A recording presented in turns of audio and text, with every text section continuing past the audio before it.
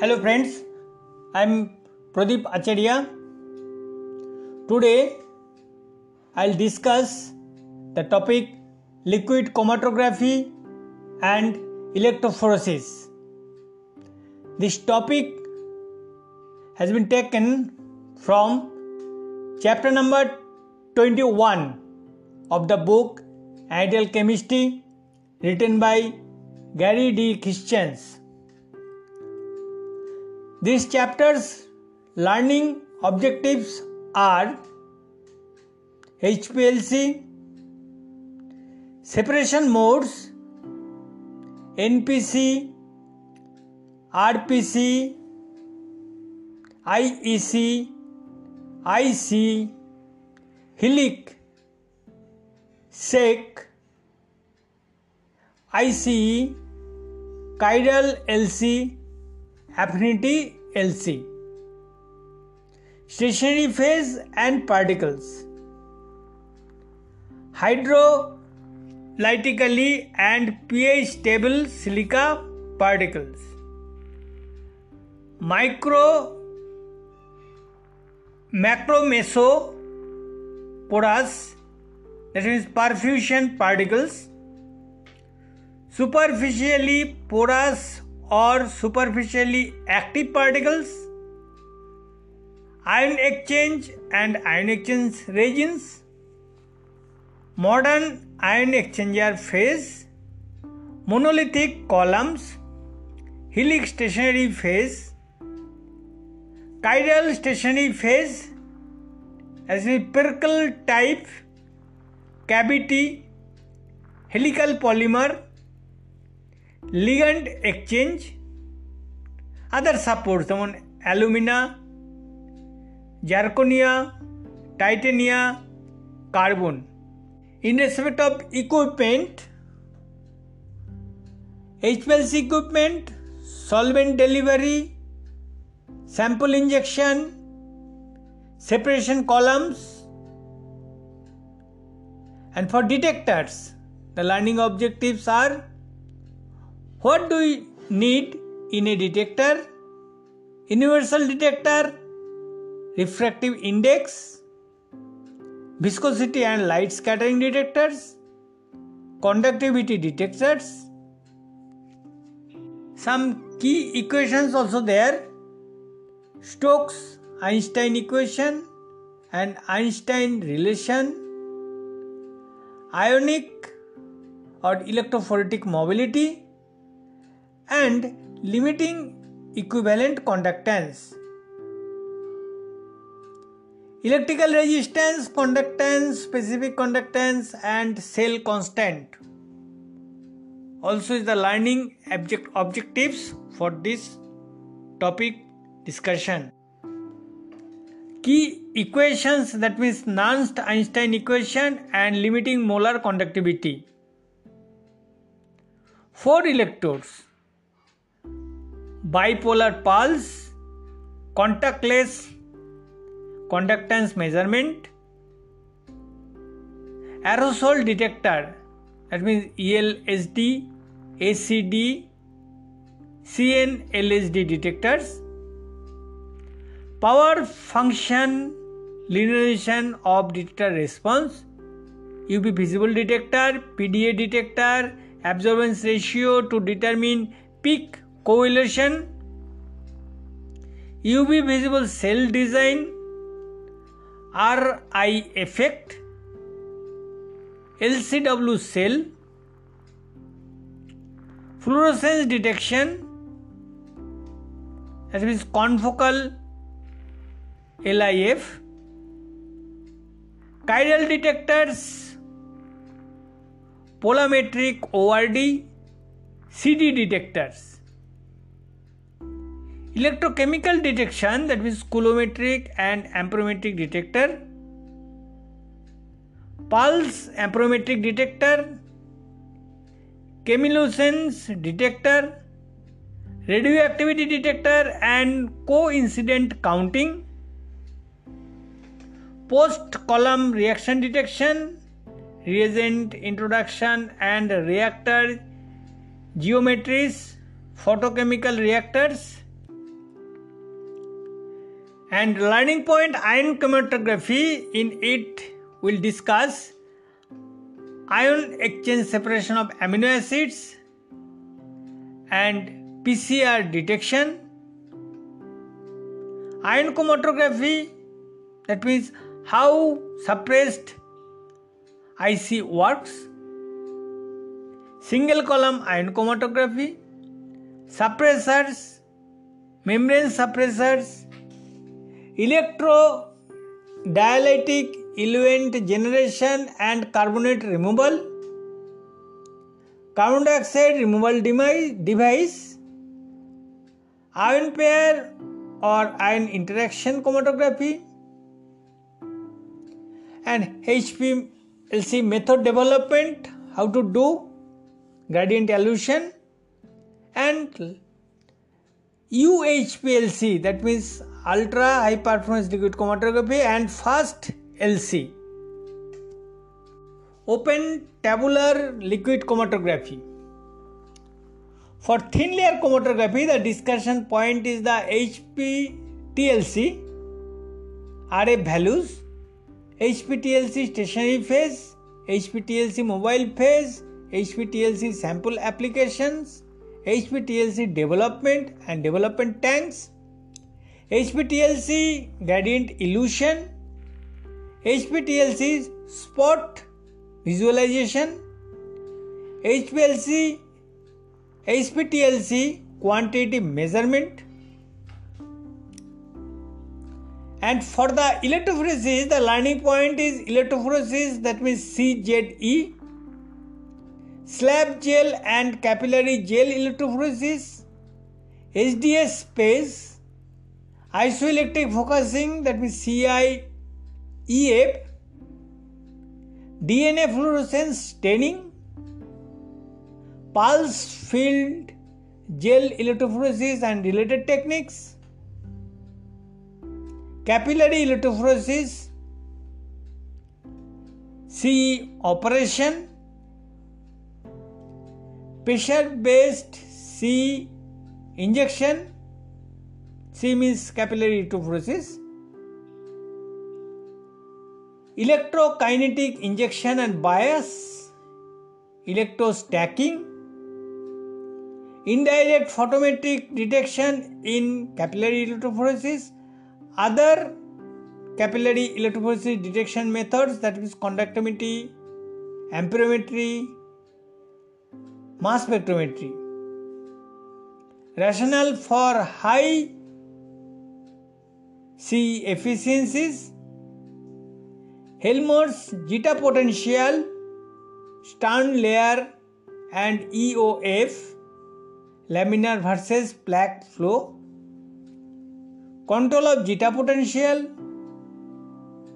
Joule heating and consequence in capillary electrophoresis, key equation in capillary electrophoresis, that is net mobility and migration times, key equations and capillary electrophoresis and plate numbers and resolution, micellar electrokinetic chromatography, in short it is called MEKC, key equation in MEKC, capillary electrochromatography, capillary isotachophoresis, in short it is called CITP, and key equation in ITP. This is very big chapter and it is extensively used in the analytical development lab, in QC and other areas. So please be with me to complete this chapter.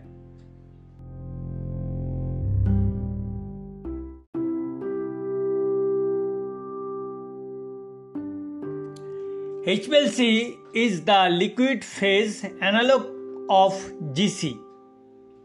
The secret to its success is small uniform particles to give small ED diffusion and rapid mass transfer. Now I'll go for introduction. Although modern chromatography was born with Martin and Singh's introduction of liquid-liquid partition chromatography, the Martin's introduction of gas chromatography in the year 1950 using immobilized liquid stationary phase proved to be far more popular. The speed and sensitivity of GC and its reasonably broad applicability led to its rapid adoption and development. By now, however, liquid chromatography, which in short it is called the LC, it is especially in the form of high performance liquid chromatography, that means HPLC, it has more than caught on. It is potentially broader because approximately 80% of known compounds are not sufficiently volatile or stable to be separated by gas chromatography. Although initially liquid chromatography was far behind gas chromatography in performance, then the wealth of accumulated chromatographic knowledge has led to HPLC technique today that rival the gas chromatography in performance and even allows separation to be made in seconds. As the petrochemical industry championed gas chromatography in the year 1950s, the pharmaceutical industry made HPLC the workhorse beginning in the year 1970s. Today, the HPLC market is not just larger than the GC market. It is the single largest segment of the analytical instrumentation industry, estimated to exceed $4 billion by the year 2017. There is a vast array of systems and techniques to choose from for particular application. For this reason, we provide here extensive coverage of modern instrumentation and columns which will serve to guide in selection and inform the user of the principles of the columns and detectors used. In this chapter, we describe the principles of HPLC and its development. Thin layer chromatography, in short which is called the TLC. In this case, the liquid chromatography in a planar form, and it is also considered. In addition,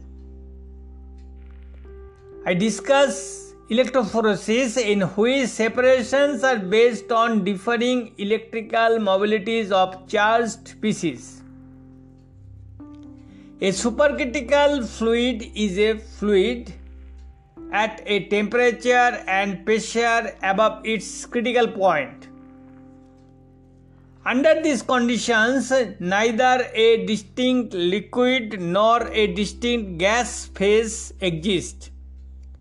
A supercritical fluid thus has properties between a gas and liquid. Supercritical fluid chromatography, in short which is called the SFC, it is an important type of chromatography that has attributes both common to and different from gas chromatography and high performance liquid chromatography, and stands somewhere in between. But the supercritical fluid chromatography is not the scope of this discussion.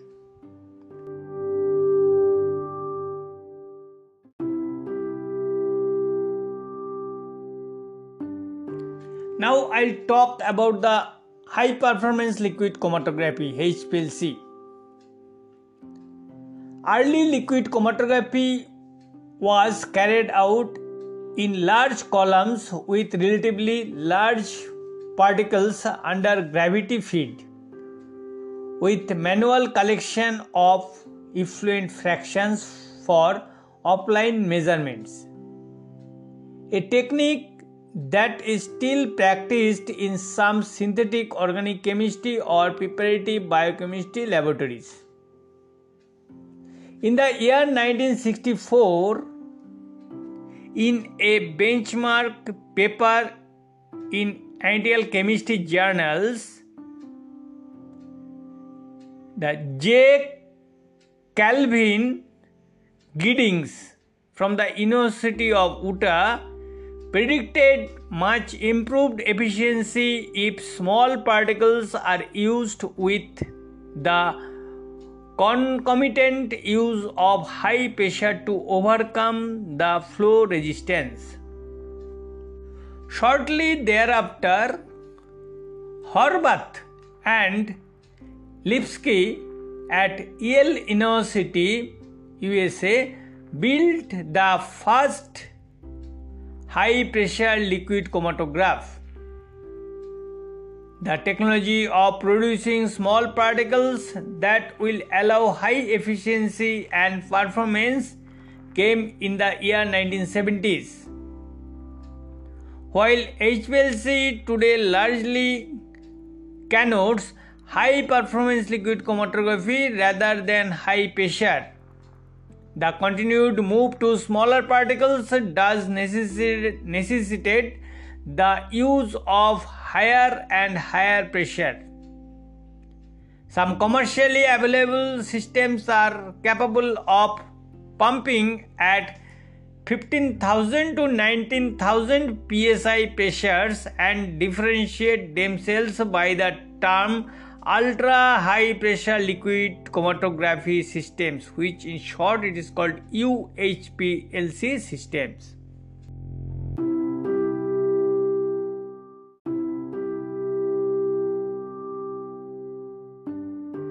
Now I'll talk about the principles of HPLC. In HPLC, the analytes are separated based on their differential affinity between a solid stationary phase and a liquid mobile phase. The kinetics of distribution of solutes between the stationary and the mobile phase is largely diffusion controlled.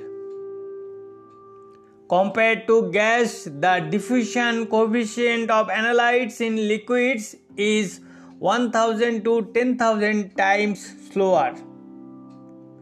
To minimize the time required for the interaction of the analytes between the mobile and stationary phase, two criteria should be met.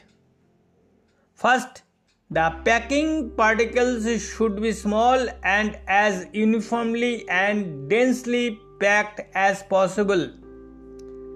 This criteria is met by uniformly sized spherical particles and results in a smaller A value in the Van Dimmer equation. This A value, capital A value, we know during the description of the Van Dimmer equation in my previous episode, that this A value which were used in the Van Dimmer equation, it is related to the ED diffusion. So smaller A value means smaller ED diffusion. Second, The stationary phase should be effectively a thin uniform film with no stagnant pools and provide a small C value. Again, this C value, the capital C, it is the part of the equation of the Van der Meer equation.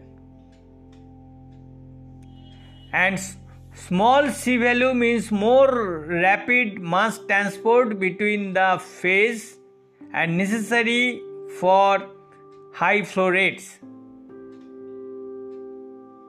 I already informed you that the HPLC system is superior because of its smaller eddy diffusion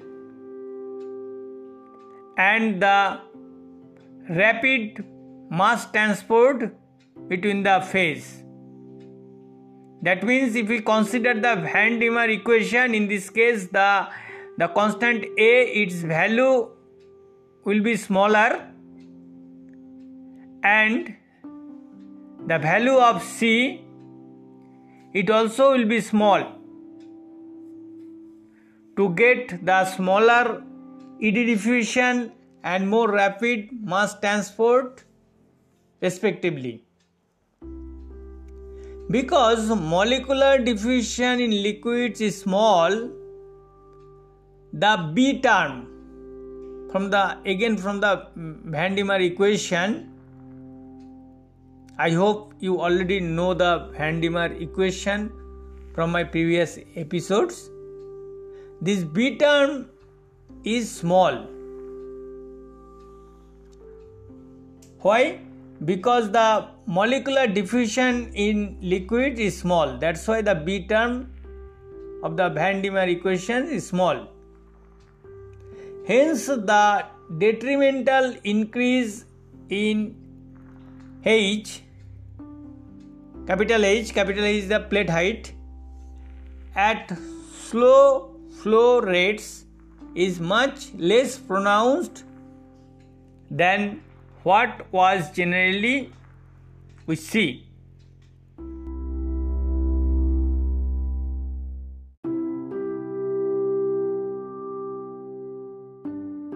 Now I'll discuss about the HPLC subclass.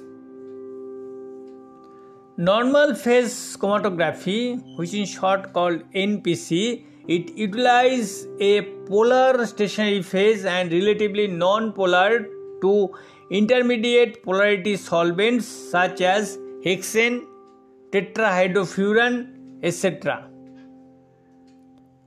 Early HPLC was mostly conducted with bare silica particles and partitioning into water adsorbed on the silica provided for the mechanism of separation. Later, as bonded nonpolar phase such as octadecyl silica, that means ODS, or in short we used to tell C18. These were introduced in the planar hydroorganic solvents, mostly acetonitrile water, methanol water, etc. were used as mobile phase. Since the polarity of the stationary and the mobile phase were reversed from the major type of chromatography then in vogue, this was termed reverse phase chromatography. Over time, this reverse phase chromatography, which denoted as RPC in short form, it became far more popular. Today, RPC is used at least 10 times as often as NPC. But the nomenclature remains. Normal phase chromatography does not mean that this is the mode of chromatography that is normally used.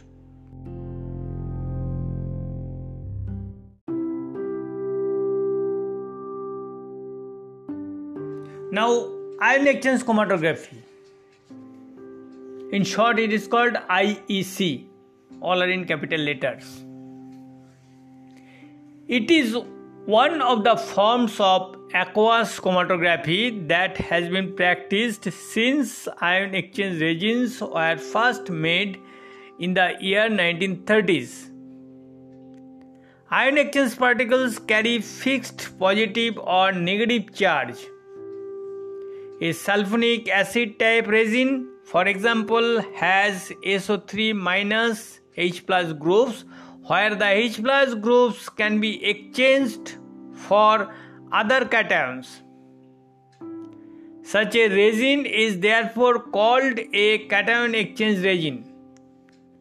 Different cations, as for example metal ions or species that can form positive ions, as for example amines, they can be separated on such a column based on their differing affinities for the stationary phase. Ion exchange based separation played an important early role in the enrichment of uranium in the Manhattan Project. One of the important aspects of an ion exchange separation is that electroneutrality must always be maintained. To separate cations, as in the above examples, for the analyte cations to move down the column, another cation must take its place. The eluent must therefore be ionic. However, it should not be construed that electrostatic interaction is the only governing factor in ion exchange affinities. While it is generally true that a triply charged ion is more strongly retained than a doubly charged ion, which is more strongly retained than a singly charged ion, hydrophobic interactions play an significant role nonetheless. For example, in a homologous series such as that comprising of chloride, bromide, iodide ions, the ionic radius increased and then the charge density decreased in that order, thus decreasing electrostatic interaction with the stationary phase. However, in virtually any anion exchanger stationary phase, the observed retention order will be, for iodide it is the greatest and it is lowest for the chloride ion, and in between the bromide ion is there because of hydrophobic interactions. While important separations have been accomplished by ion exchange chromatography, then the key factor in the success of these separations has been the selectivity attainable by the specific stationary phase eluent combinations. The column efficiency in traditional ion exchange chromatography is relatively poor. It hardly qualifies as a high performance separation technique. The ion exchange chromatography was the basis of the first commercial liquid chromatograph in the form of a dedicated amino acid analyzer. The high performance version of the same is still in use.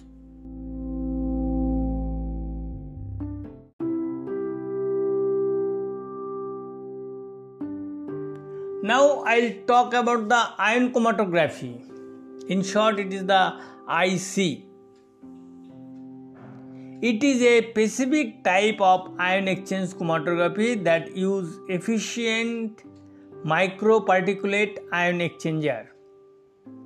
Originally, the term indicated specifically ion analysis by conductometric detection, especially in a unique configuration using a suppressor device.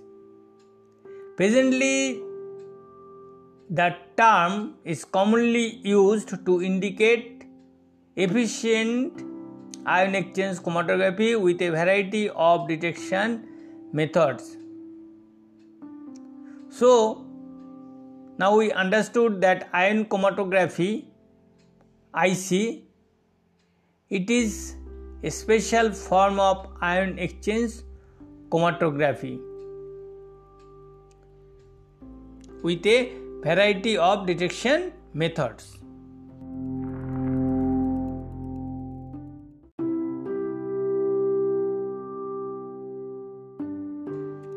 Now,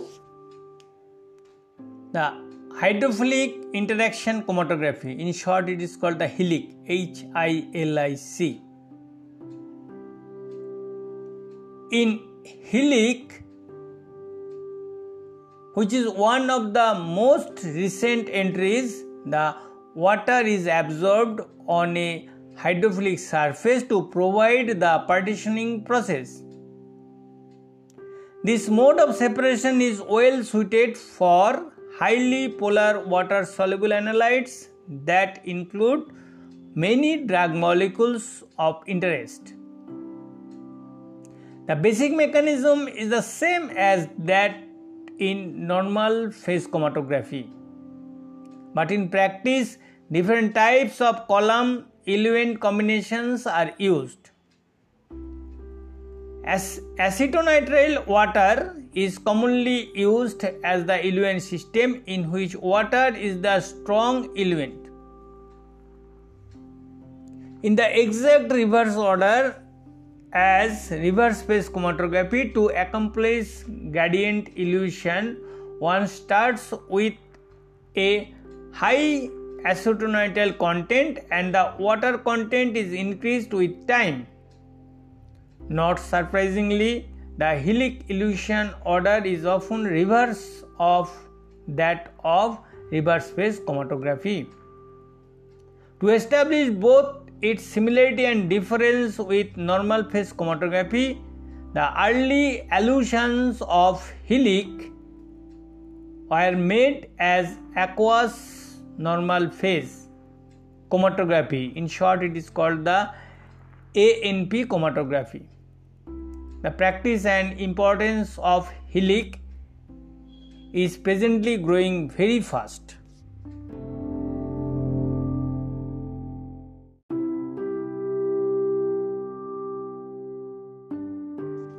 Now I'll talk about the size exclusion chromatography.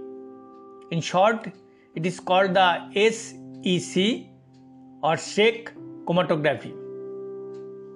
In size exclusion chromatography, molecules are separated based on their size.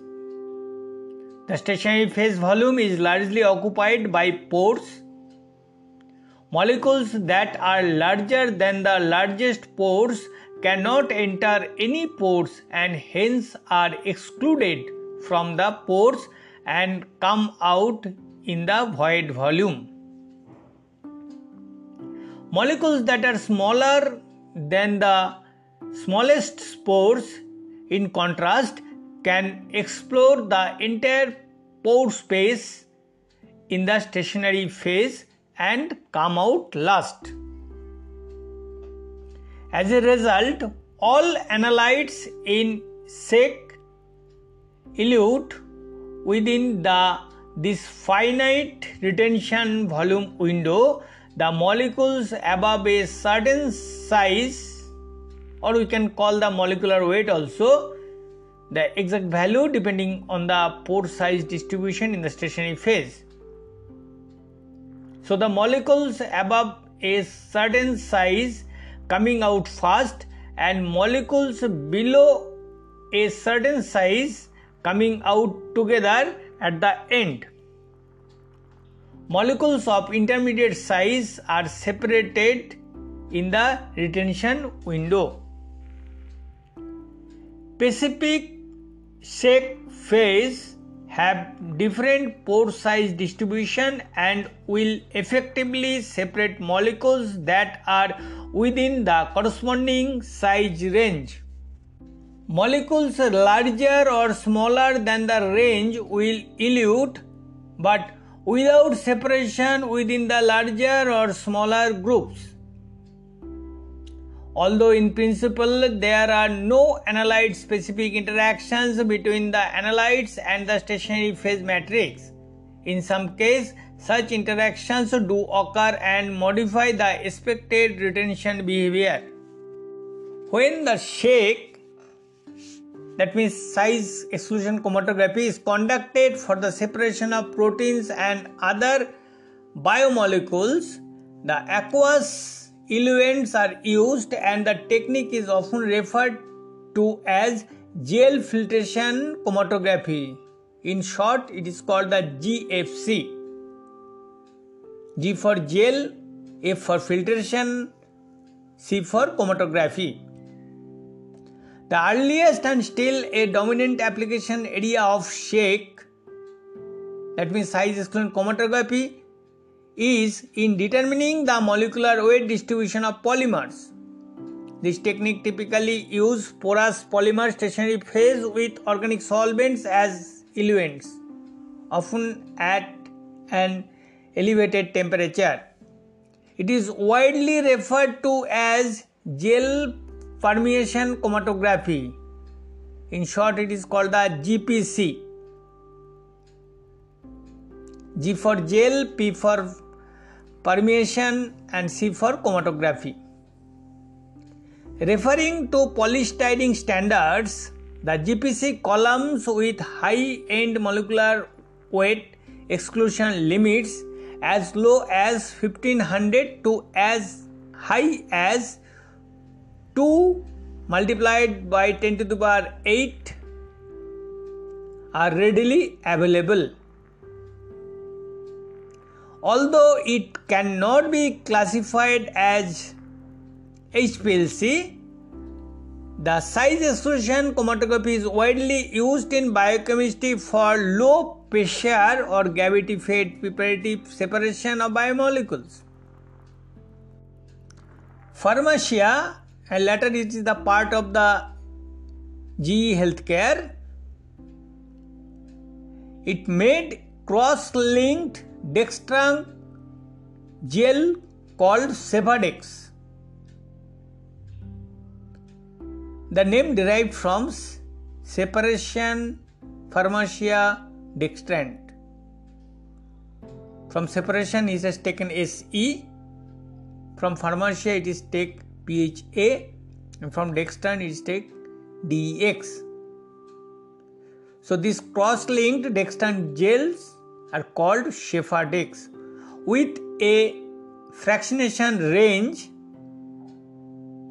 in terms of the global proteins ranging from less than equal to 700 when the type is Cefadex type is called a G10 to the 5000 to 6 lakhs. Then it is called the Cefadex, is called the type is the G200. Biogel P, another brand from Biorad, is a similar polyacrylamide gel available in particle size less than 45 to 180 micrometer with fractionation range of 100 to 1800, which is called the Biogel P2. And the fractional range around 5000 to 1 lakhs. Then it is called the Biogel P100. This comes from the Biorad. Such techniques are also useful for the desalting of proteins that may have been partially purified by salting out with a high concentration of some salts. A gel with a low exclusion limit such as Cefadex 25, it allows the protein to pass through the column much faster than the salts.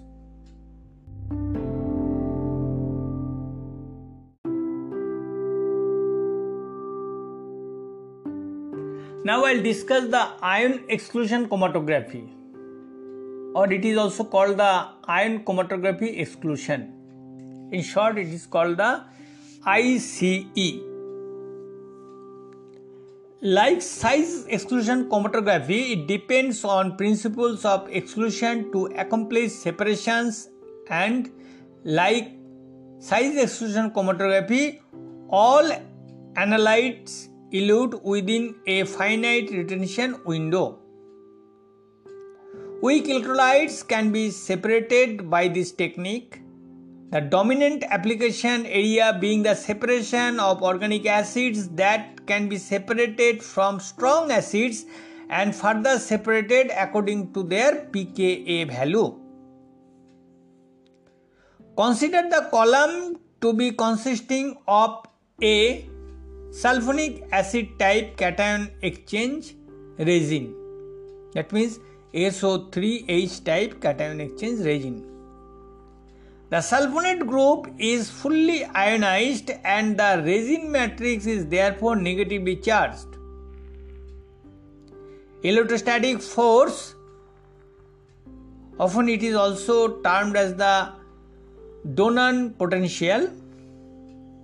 So this electrostatic force thus inhibits the penetration of an anion into the interior of the resin, but no such penetration barrier exists towards a neutral molecule. If we consider a weak acid, suppose HA, the anion A minus will be excluded from the interior of the resin, but not the neutral unionized acid HA. Hence the terminology is the ion exclusion, because it is excluding the ions only, not unionized form. The consequence is that fully ionized acids elute in the void volume and others elute in the order of increasing pKa. Acids that are largely unionized elute last. An acidic eluent is used to maintain the pH and partial ionization. It is also possible to run a gradient by decreasing the concentration of the eluent acid during the run. Weak base can also be similarly separated on gel type strong anion exchanger phase, but this is not as commonly used. The importance of chiral separations both in an analytical and preparative scales, especially in the context of pharmaceuticals, many of which contain chiral centers, has been mentioned in the previous chapter. The HPLC play a much larger role in chiral chromatography than gas chromatography, as many of the analytes of interest are not amenable to GC separations. To achieve differentiation between chiral enantiomers, the stationary phase must act differently with the two enantiomers and must therefore itself be chiral.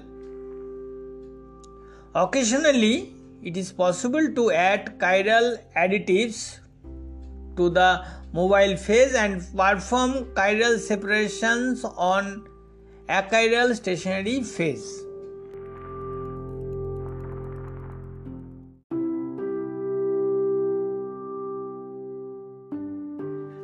Now, affinity chromatography.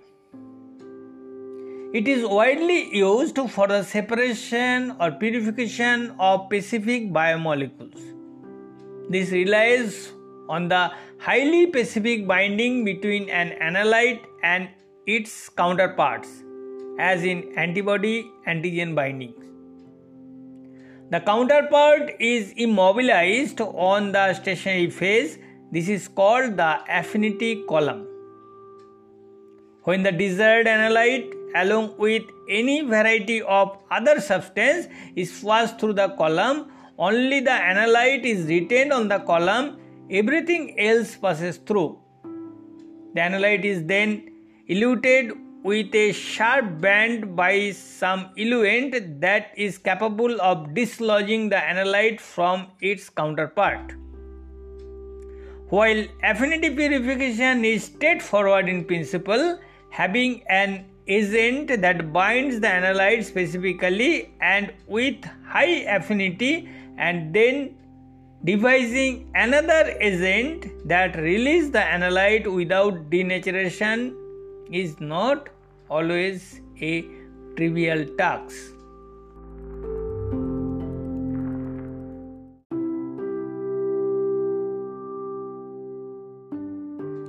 Now I'll discuss about the stationary phase in HPLC. Early microparticles are irregularly shaped porous silica gel or alumina of equivalent diameter less than equal to 10 micrometer.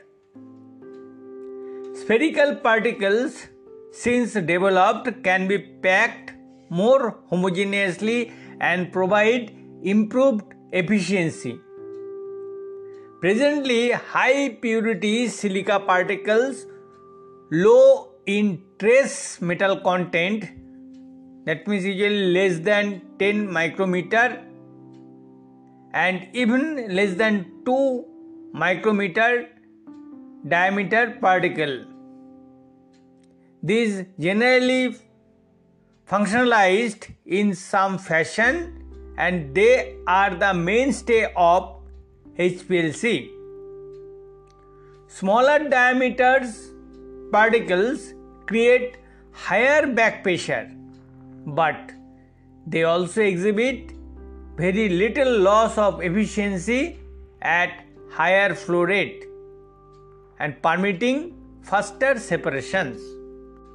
For the analysis of small molecules, that means polypeptides and many proteins, and for very high molecular weight proteins, the particles with respective pore size of 60 to 150, 200 to 300 and 1000 to 4000 angstrom are used to allow the analyte to penetrate the pores. Most HPLC is performed in the liquid partition mode. That means the stationary phase, liquid phase is bonded to the support particles rather than adsorbed or coated as in GC packing.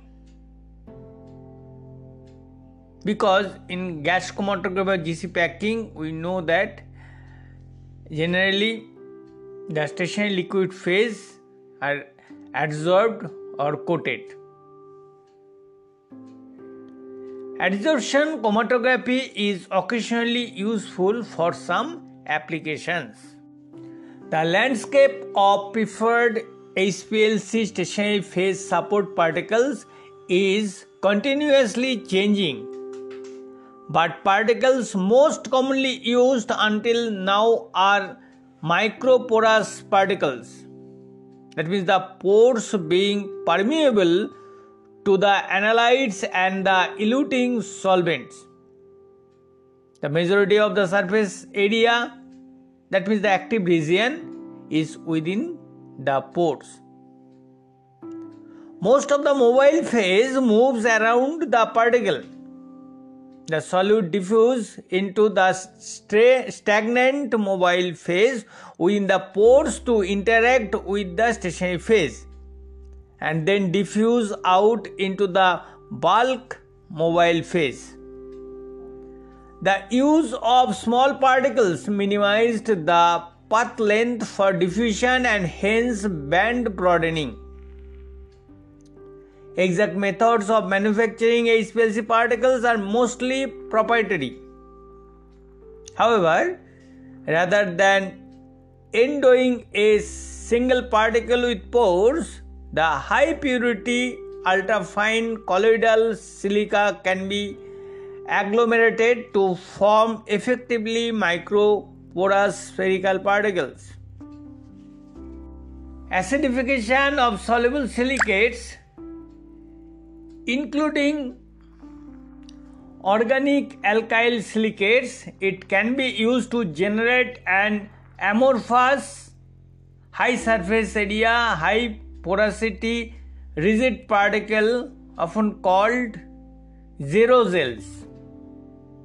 XEROGELS spelling. Silica particles have surface silanol groups, that means SiOH. The silanol groups provide polar interaction sites, and this may be undesirable or can be used to advantage. It can be used as the site for functionalizing the silica particle.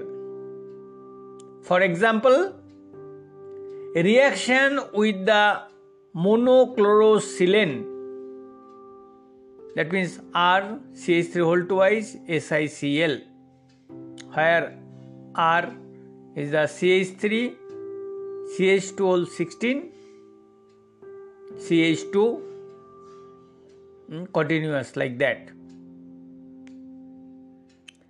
And the reaction with the monochlorosilane will lead to the most commonly used C18 silica, also called ODS for octadecyl silica, and this is used as stationary phase. The extent to which silanol groups are functionalized depends on the chain length of the functionalizing agent. When the R being a 18 carbon chain, it is difficult to functionalize more than 30% of the silanol group.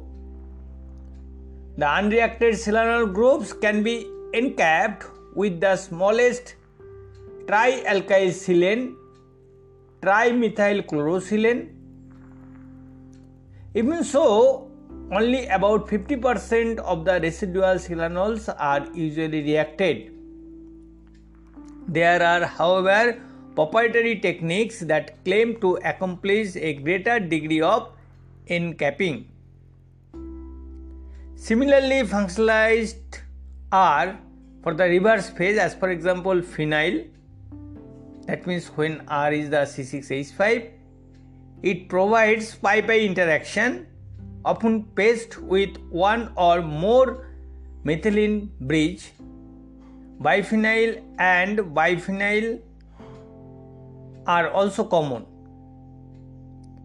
Another is the C8 functional groups R, where R is equal to CH2 whole 7 CH3, and it is less hydrophobic than C18. Normal phase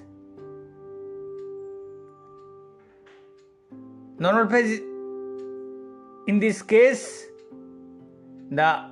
for the increasing the polarity, then cyanopropyl, that means where R is equal to CH2 whole thrice Cn.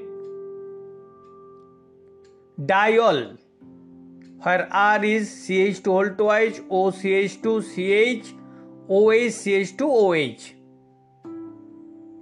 Amino and dimethyl amino, both with a 2,3 carbon methylene bridge, that means R is equal to CH2 whole thrice NH2 and R is equal to CH2 whole thrice N CH3 whole twice. This functional groups is used for normal phase.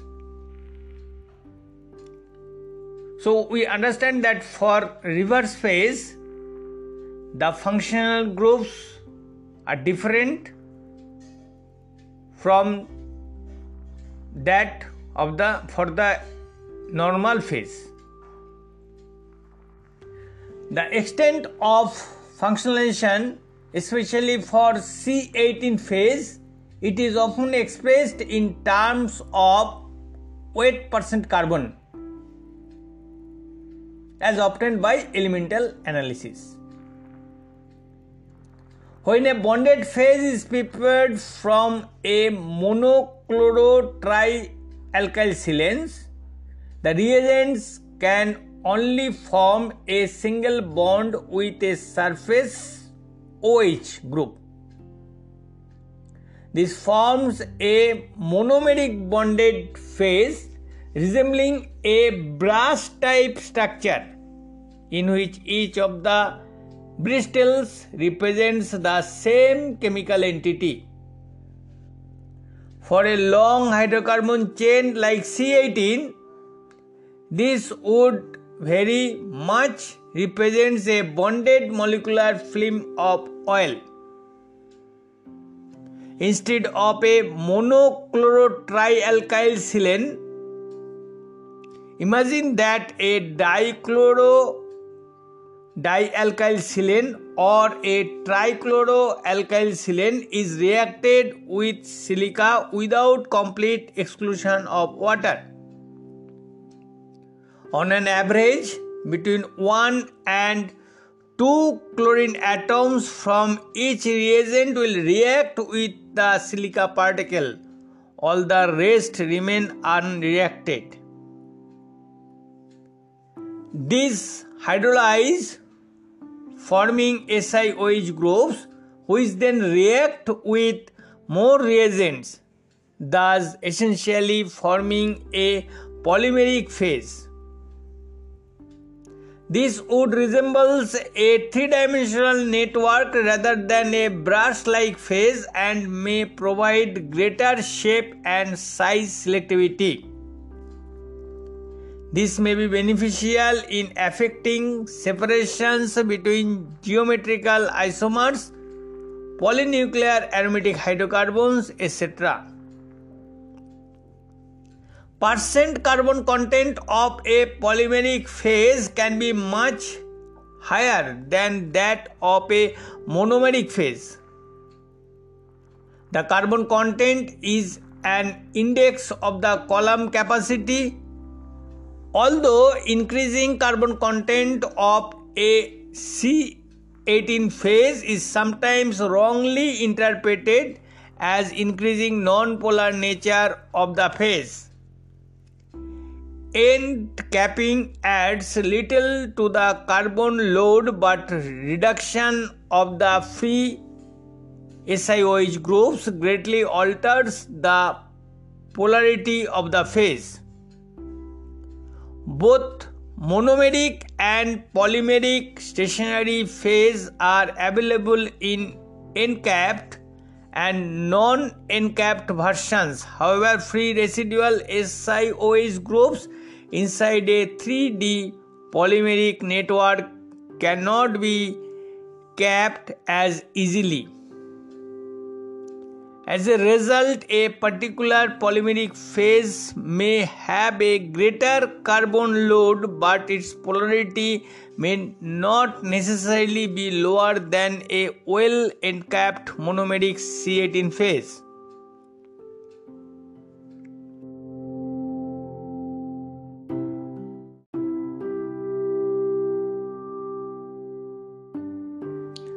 Now I'll discuss about the stability at pH and temperature extremes. That means improving hydrolytic stability at pH and temperature extremes. Standard silica based columns have limited lifetime at pH level below 2 or above 8. In the selenization reaction used for end capping or functionalization, if the two methyl groups in the chlorodimethyl alkyl silane are replaced by the larger isopropyl, that means where n is equal to 1, or isobutyl where n is equal to 2 groups, the CH3 whole N CH2 minus access of H plus to the Si single bond O single bond Si bond becomes more difficult in the sterically hindered hydrophobic environment, and stability to acidic pH is significantly improved. That means for improving the stability in lower pH, we can, in the functional group, the CH3 groups will be changed with larger isopropyl or isobutyl groups. Cross-linked polymeric particles, for example polymethacrylates and especially cross-linked polystyrene, it can withstand the full range of pH. Chromatographic columns based on graphitic carbon, alumina, titania and zirconia are also available and all exhibit greater pH tolerance than silica. However, at comparable particle size, no other support particle exhibits chromatographic efficiencies provided by silica or are capable of being functionalized by the varieties of well-characterized silane chemistries that have been developed. Different approach to improve alkaline pH stability of a C18 silica packing have been developed. Scientists at Agilent developed a technique where a propylene bridge bidentate C18 silane anchors the silica at 2 points. Because the bonded layer is sterically fixed in position, this makes it difficult for OH- to attack the underlying silica. At room temperature, with organic base buffers, such a phase may be used for extended periods even up to a pH of 11.5. Another approach developed by the Waters corporations towards making an organic-inorganic hybrid silica particle with extended stability at alkaline pH involves the synthesis of particles from two high purity monomers, tetraethyl orthosilicate and bis triethoxysilyl ethane, and which incorporates the performed ethylene bridge to synthesize a polyethoxysilane that upon hydrolysis gives the desired silica particle containing covalent hydrolytically stable Si single bond CH2 single bond CH2 single bond Si linkage.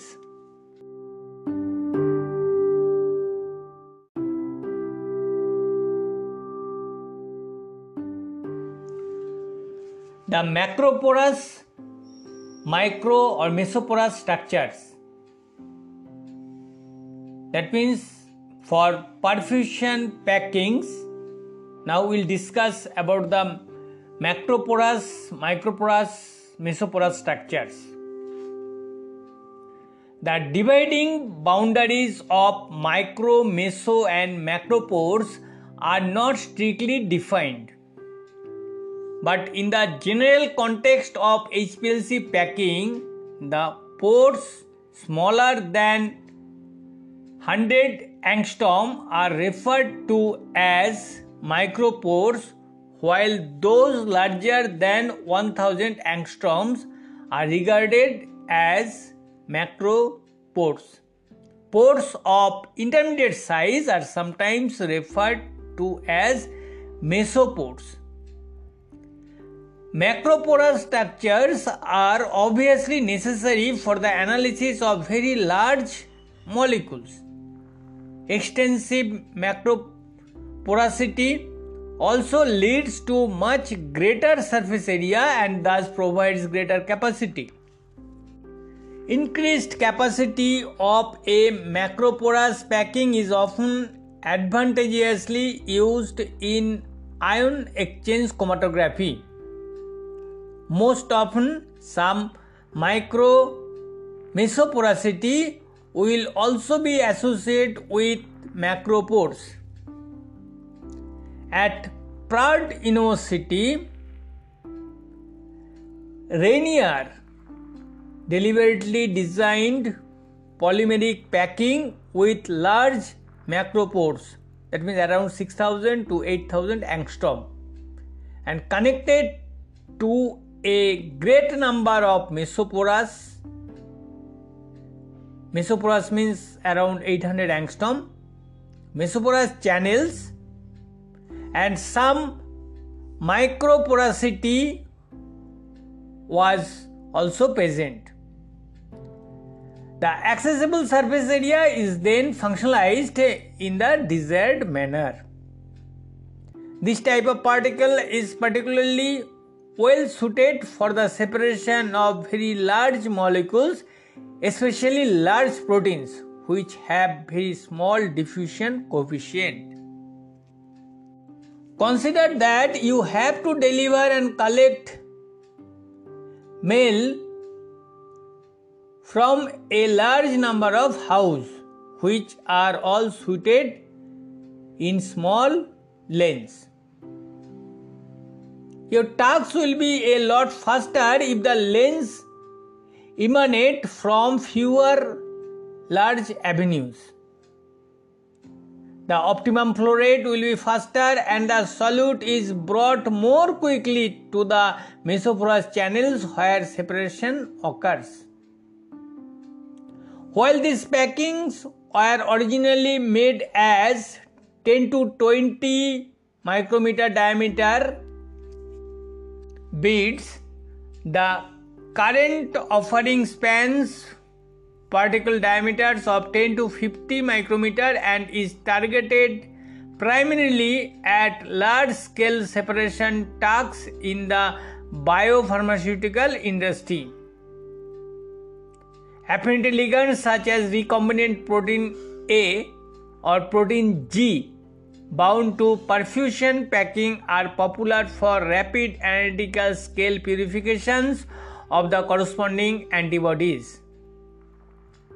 Free reactive aldehyde or epoxide groups in an affinity column are used similarly to bind proteins with free NH2 groups.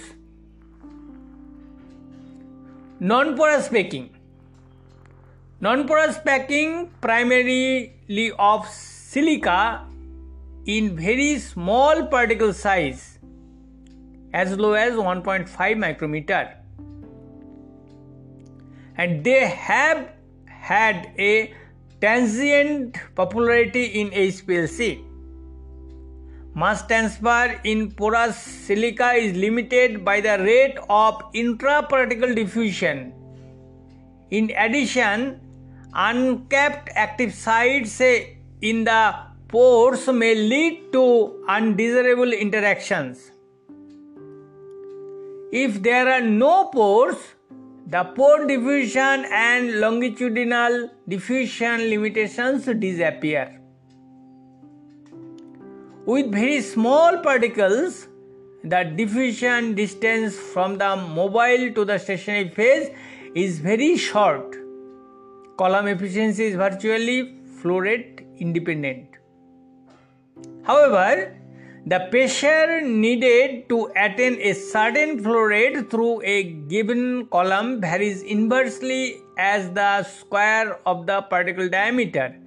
The pressure needed to pump through a column at a given flow rate is 1100% higher when the column is packed with 1.5 micrometer particles than with 5 micrometer particles, the particles being otherwise identical.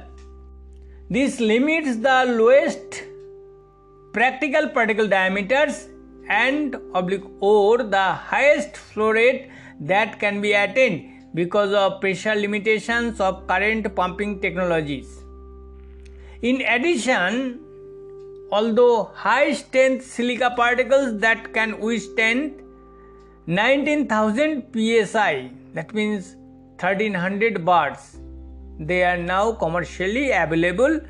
Most available particles are deformed or crashed at pressures much less than this. Non-porous packing have a much lower surface area, limiting how much sample can be injected on column. That means low column capacity, and thus exhibit much lower retention times under otherwise identical elution conditions. Because of high pressure required for the very small particles, the column length are obligatorily short. It is also more difficult to pack a column densely and homogeneously with non-porous particles. Superficially porous particles we'll discuss now, have essentially replaced the non-porous packing.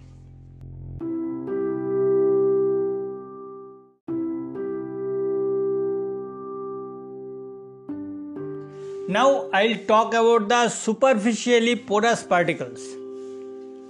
From the beginning days of liquid chromatography, it has been realized that a solid core particle with a thin superficial active layer should have good mass transfer characteristics. As early as the year 1967, Horvath et al. Described HPLC separation of nucleosides on glass beads coated with ion exchange resins and other materials. When Stephen and Baumans et al. From Dow Chemicals introduced ion chromatography in the year 1975 to make an efficient ion exchanger phase. They used solid core polystyrene divinyl benzene particles and very lightly sulfonated them on the surface so that the surface contained negatively charged SO3- group. Upon passing a suspension of colloidal size positively charged anion exchange nanoparticles, commonly called latex, through a column packed with such polystyrene divinyl benzene particles, the positively charged latex bind so tightly to the surface of the negatively charged core particles that an efficient stable ion exchanger results. In a similar manner, superficially porous particles, which in short it is called SPP and also called core shell or fused core particles. So superficially porous particles of small diameter have been introduced more recently for general use. The packing material is composed of an inner fused or non-porous particle core and a porous outer particle shell. Thus, analytes only interact with the outer shell, reducing resistance to mass transfer and providing superior separation efficiency. As stagnant regions in the middle of the particles are removed, analytes and mobile phase can transfer more efficiently from the stationary phase back to the mobile phase. Columns packed with superficially porous particles with particle size as small as 1.3 micrometer are now available.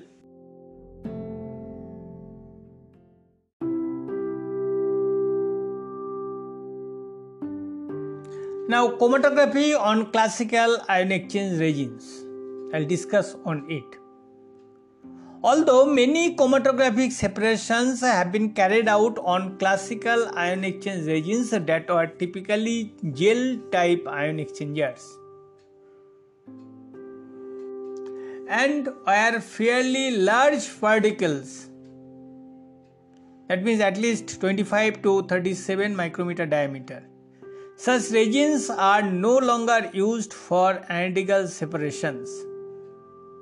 They are, however, extensively used in water softening, water purification, high purity water production, certain large scale separation of metals, including radionuclides, as catalyst, and the production of many pharmaceuticals, sugars, and beverages, including purifying fruit juice.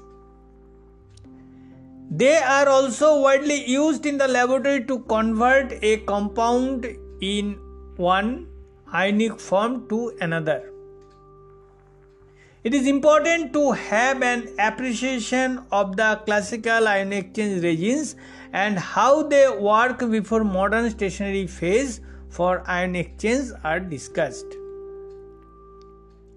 While a few commercial ion exchange resins are based on an acrylate skeletons, by far the large majority are made of a polystyrene polymers cross-linked with divinyl benzene.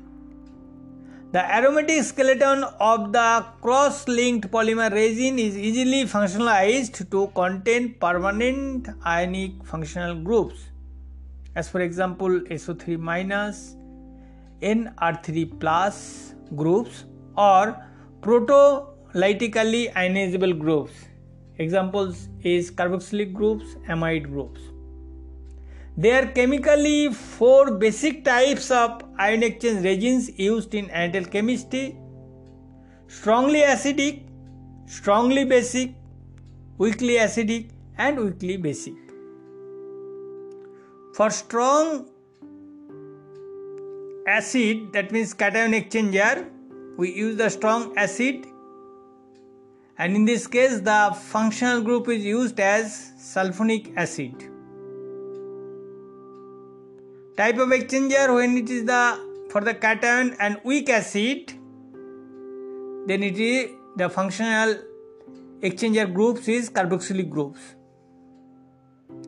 And for anion exchangers, when you use the strong base, then the corresponding groups is quaternary ammonium ion. And for anion exchangers, if you use the weak base, then functional group is amine groups.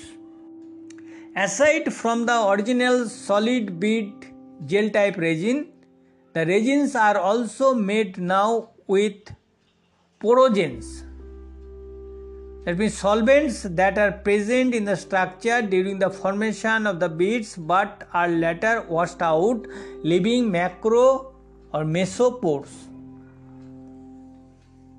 The latter are termed as macroporous or macroreticular resins. These of course have much greater surface area than gel type resins.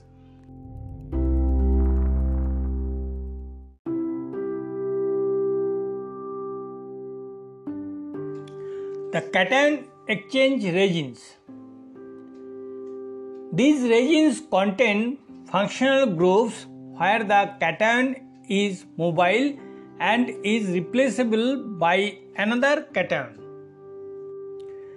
They are typically sold in the H plus or the Na plus forms. The strong acid type exchangers have sulfonic acid groups that are fully ionized. Weak acid cation exchangers have carboxylic groups, or in special resins, the PO3H, that means phosphonic acid groups. These are only partially ionized. So for strong cation exchange resins, the functional groups are fully ionized, but for weak cation exchange resins, it is the partially ionized groups they have. The equilibrium, that means when the exchange resin, cation exchange resins react with the metal ions, then the metal ion entered in the resins and it will replace the H plus ions in free form, both for the strong cation exchange resins as well as weak cation exchange resins. The equilibrium in this equation can be shifted to the left or the right by respectively increasing the concentration of H plus or the concentration of metal ions, or by changing the amount of resin present at constant concentration of H plus or concentration of metal ions, that means Mn plus. The exchange capacity of a resin is the total number of equivalents of replaceable hydrogen per unit volume or per unit weight of resin. And this exchange capacity is determined by the number and strength of fixed ionic groups on the resin. Typical ion exchange capacities are of the order of 1 to 4 milliequivalents per gram. The greater the ion exchange capacity of a column, the greater is the solute retention. Whereas the behavior of strong acid type resins is highly independent of pH, retention by weak acid cation exchangers is highly pH dependent. Below pH 4, the resins hold on to the protons too strongly for exchange to occur. But this pH dependent tunability of affinity for non-H plus cations provides a dimension for separation control that is not available with strong acid type resins. Stationary phase used today by cation separation in ion chromatography are nearly always based on weak acid exchangers. These type of exchangers do not, however, interact well with weak base. They are better separated on strong acid exchangers.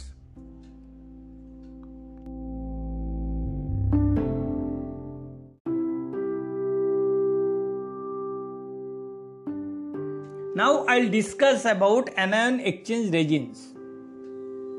Anion exchange resins contain permanently cationic, that means NR3 plus group or protolytically generated cationic groups. That means Nr2 plus H plus, it will form the product Nr2H plus. This is called the proteolytically generated cationic groups. These are permanently bonded to the resin. That means to the anion exchange resins. The resin is typically supplied in the chloride or hydroxide form, that means Cl- or OH- form. The anions are replaceable. The exchange reactions can be represented by N resin Nr3 plus Cl- plus An- will be in equilibrium to the product resin Nr3 whole subscript N A plus NCl-, where the R is an alkyl group, most commonly methyl, but also benzyl, hydroxyethyl benzyl also available there as the group R for strong base resins, and for a weak base resin one or more of the R groups can be H, that means hydrogen atom. In present day hydroxide eluent ion chromatography, which will be discussed later, in the present day the hydroxide eluent IC, the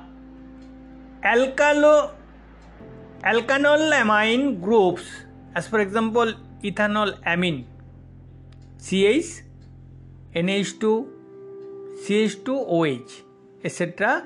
type functionalities make the phase more selective for hydroxide ion and are often used. Strong base type exchanger retain their ability to exchange anion up to a pH of 12. But weak base resins are not effective exchangers at alkaline pH. They also do not bind weak acids effectively, but may be good for separating strong acids like sulfonates. Styrene has only one unsaturated group. Polymerization results in a soft, easily deformable polymer. Incorporating a monomer that has more than one unsaturation, as for example divinyl benzene or its ethyl derivatives, results in the linear chains of polystyrene being brushed by the divinyl benzene bridge. This cross-linking makes the material more rigid and it reduces swelling by a solvent and hence make the resin more pressure tolerant. With increasing degree of cross-linking, that means typically the specified as the percent divinyl benzene. Divinyl benzene in short we used to write DVB. So with increasing degree of cross-linking, the increasing rigidity also increases the difference in selectivity towards different exchangeable ions. Gel type resins are available with cross links as low as 2% DVB to as high as 16% DVB. That means divinyl benzene. Although 4 to 8% cross-linked resins are most common. The resin name often indicates the degree of cross-linking.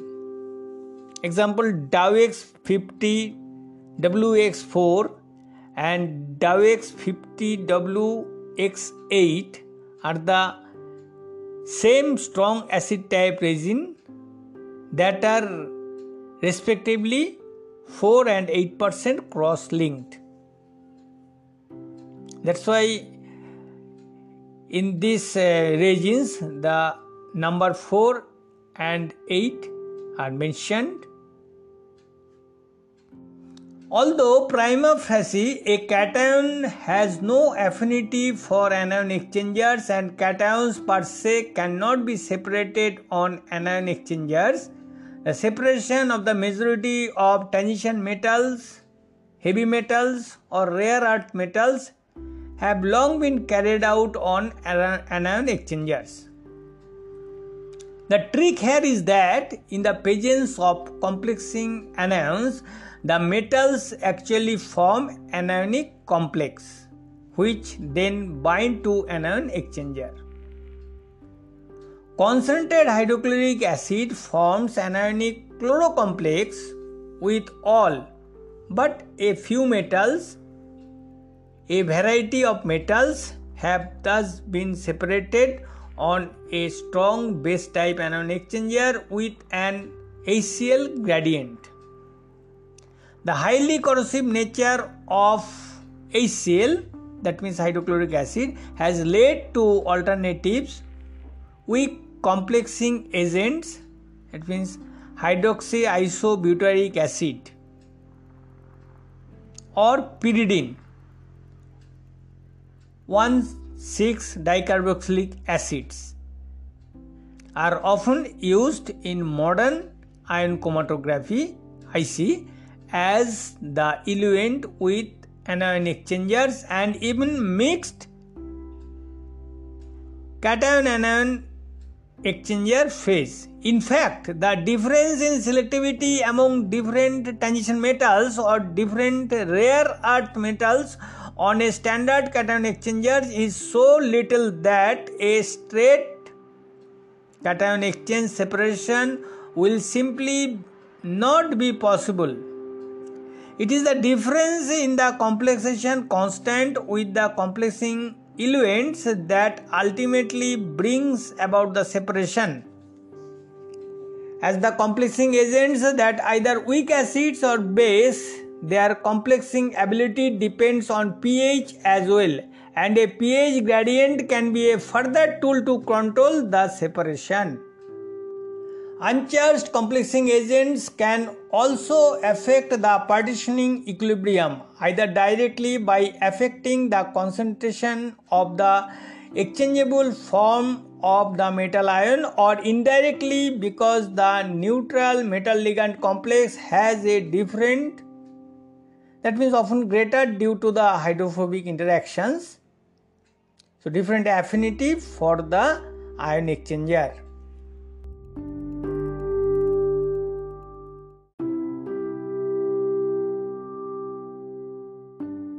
Now I'll talk about the modern ion exchangers phase. There are various types of ion exchangers phase in current use, following the classification proposed by Christopher Paul of Thermo Fisher Dynamics. Several of these packing classes were pioneered by him. As previously discussed in the context of core shell particles, from early days of the introduction of the ion chromatography, the ion exchanger nanoparticles, that means colloidal organic ion exchanger particles typically made by the emulsion, polymerization and often called latex. So the ion exchanger nanoparticles of 50 to 200 nanometer size agglomerated on a substrate particle have been used as the stationary phase. Even earlier, porous silica based ion exchangers with ion exchange groups bonded through silane chemistry, and these have been and continue to be used in HPLC type applications.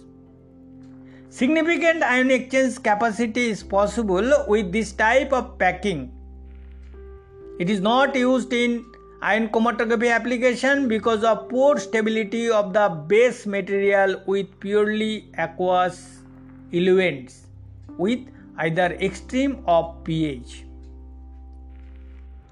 The core shell type of IC packing has a relatively low capacity. The original substrate used were of low crosslink. These have gradually been replaced by higher crosslink substrate to allow compatibility with organic solvents and high pressure. In principle, it is possible to use pH stable inorganic substrate or inorganic nanoparticles ion exchangers for agglomeration, but this has not yet been realized in practice. This structure is used today only in pre-concentration or guard column. A macroporous substrate based packing that uses the same basic strategy but use a substrate with 100 to 300 nanometer pores and a lattice size small enough to attach inside the pores, permitting nearly an order of magnitude greater exchange capacity compared to non-porous substrate of similar size. This is widely used in present day ion chromatography column. The strategy for polymer grafted film on a porous substrate leads to high capacity packing, but where cross-linking cannot be controlled and dense manipulation of selectivity through cross-linking is not possible. The substrate is either prepared with polymerizable groups on the surface or it is modified to introduce polymerizable groups. Monomers and initiators are then allowed to react to produce the grafted particle. Either polymer or inorganic substrates can be used in theory. In practice, only polymeric substrates are in commercial use.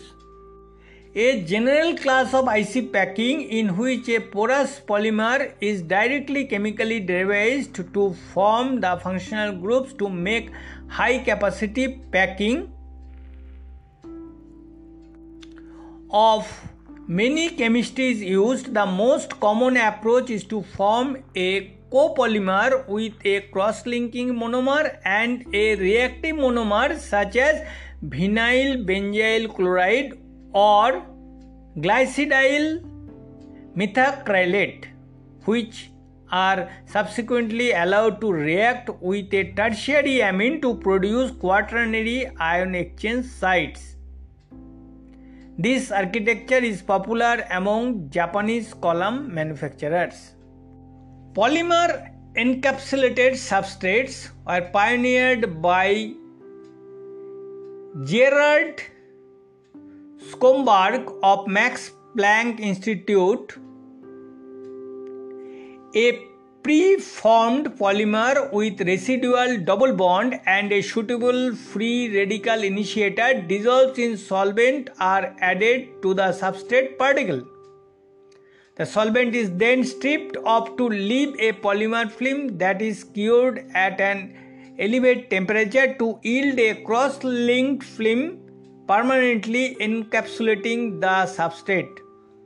The most successful example of this technique is polybutadiene maleic acid copolymer coated on porous silica.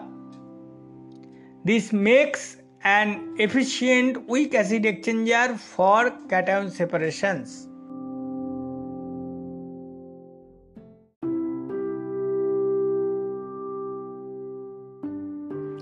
Now I'll talk about the monolithic columns. As the name suggests, it constitutes essentially of a single solid rod that is thoroughly permeated by interconnecting pores.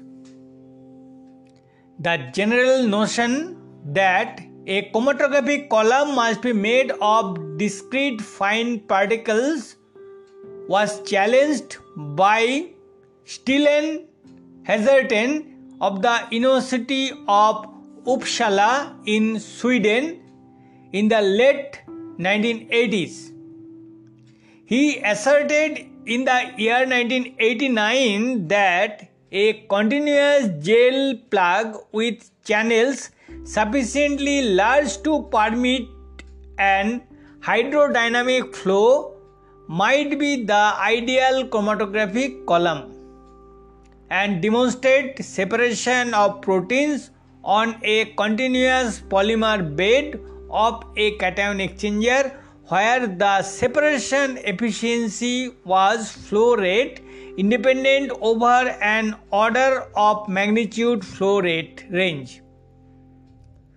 2 years later, he and his students described the detailed preparation and use of such columns. Polymeric monoliths were later developed by Tennikova from the Russian Academy of Science and Sibek from the University of California, Berkeley, in a collaborative effort and first commercialized as discs. Large monoliths up to several liters in column volume based on this technology has since been developed for large scale bioseparations. Very short columns, that means around 5 mm long and 5 mm diameter. So these short columns are also now commercially available for both analytical and semi-preparative use for high resolution and rapid separations of antibodies, that means IgG, IgM, plasmid DNA, virus, phages, and other macrobiomolecules.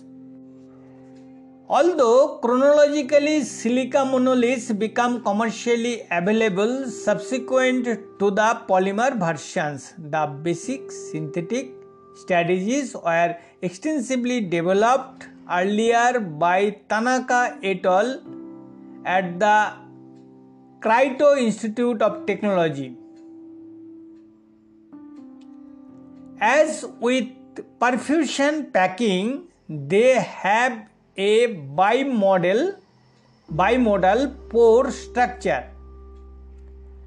Macropores, which act as flow-through pores, are about 2 micrometer in diameter.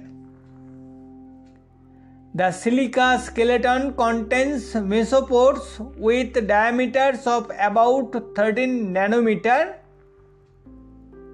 It can be surface modified with stationary phase like C18.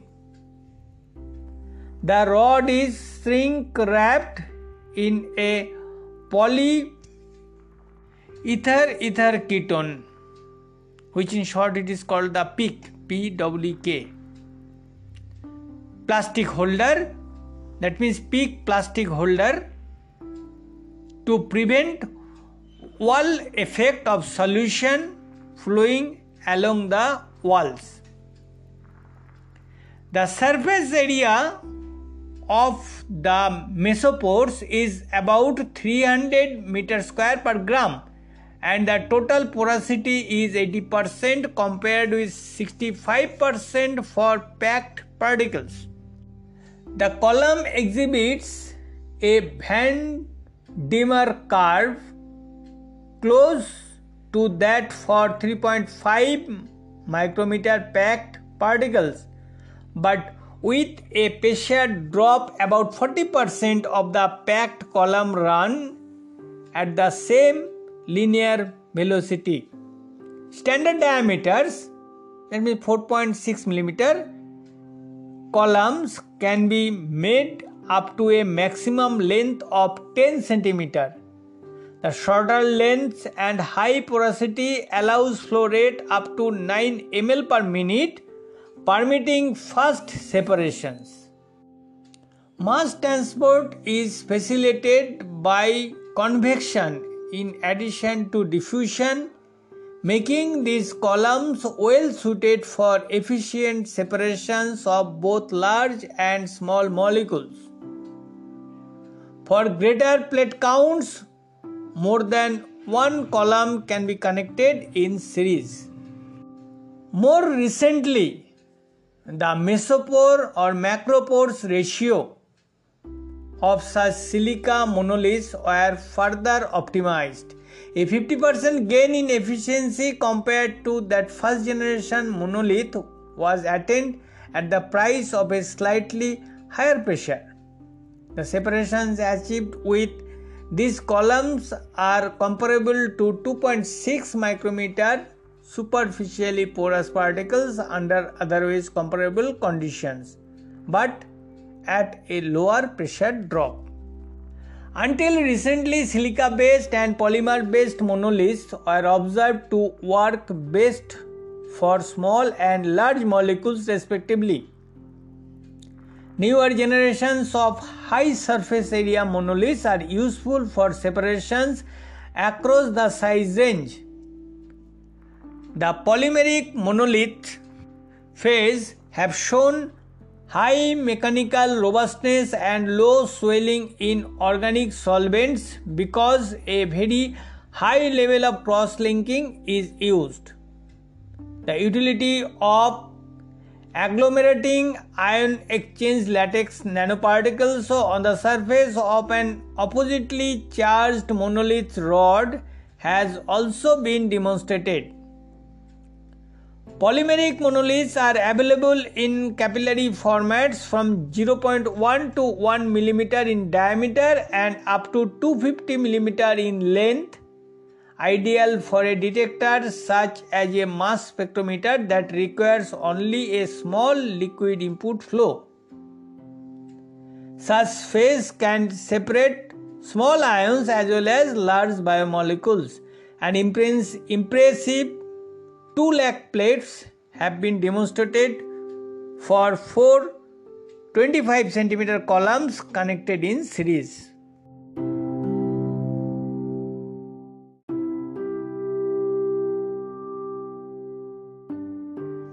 Now I'll discuss about the stationary phase for hydrophilic interaction chromatography. That means stationary phase for HILIC. HILIC means hydrophilic interaction chromatography. HILIC. All hydrophilic surfaces are not optimally suitable for HILIC phase, where water absorption is strongly dependent on pH, are susceptible to changes in retention when the pH change. There are 3 different types of HILIC phase: neutral, charged and deuterionic.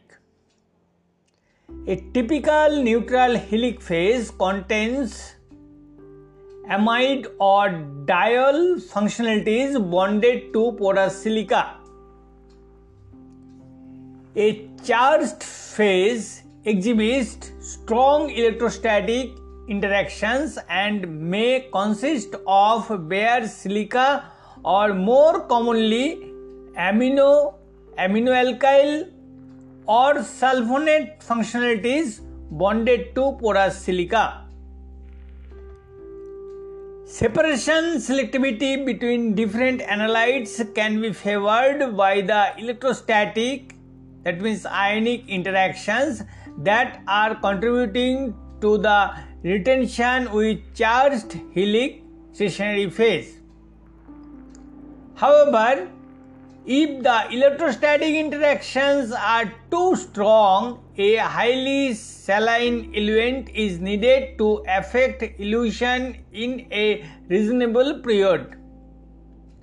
Non-volatile saline eluents are not compatible with the electrospray ionization mass spectrometer commonly used as a detector. This complicates matters. Balancing the charge with a deuterionic bonded phase, that means a concept originally developed by Nat Irgam at University of Umeå, Sweden. It is one of the most successful approach used in healing. The deuterionic group, that means A minus OS3 CH2 whole thrice N plus CH3 whole twice CH2. This deuterionic group may be a functional entity bonded to a porous silica support for better efficiency, or a polymeric support for greater pH range. It is interesting that for analytes that may exhibit significant electrostatic interaction, it makes a difference as to which end of the deuterion is bonded to the support. In this example, that means that deuterions, whatever I described, the plus end point, that means the plus charge is above the N. This plus end of the deuterion is closer to the support. Columns are available also with a reverse orientation, and in many cases selectivity is reversed.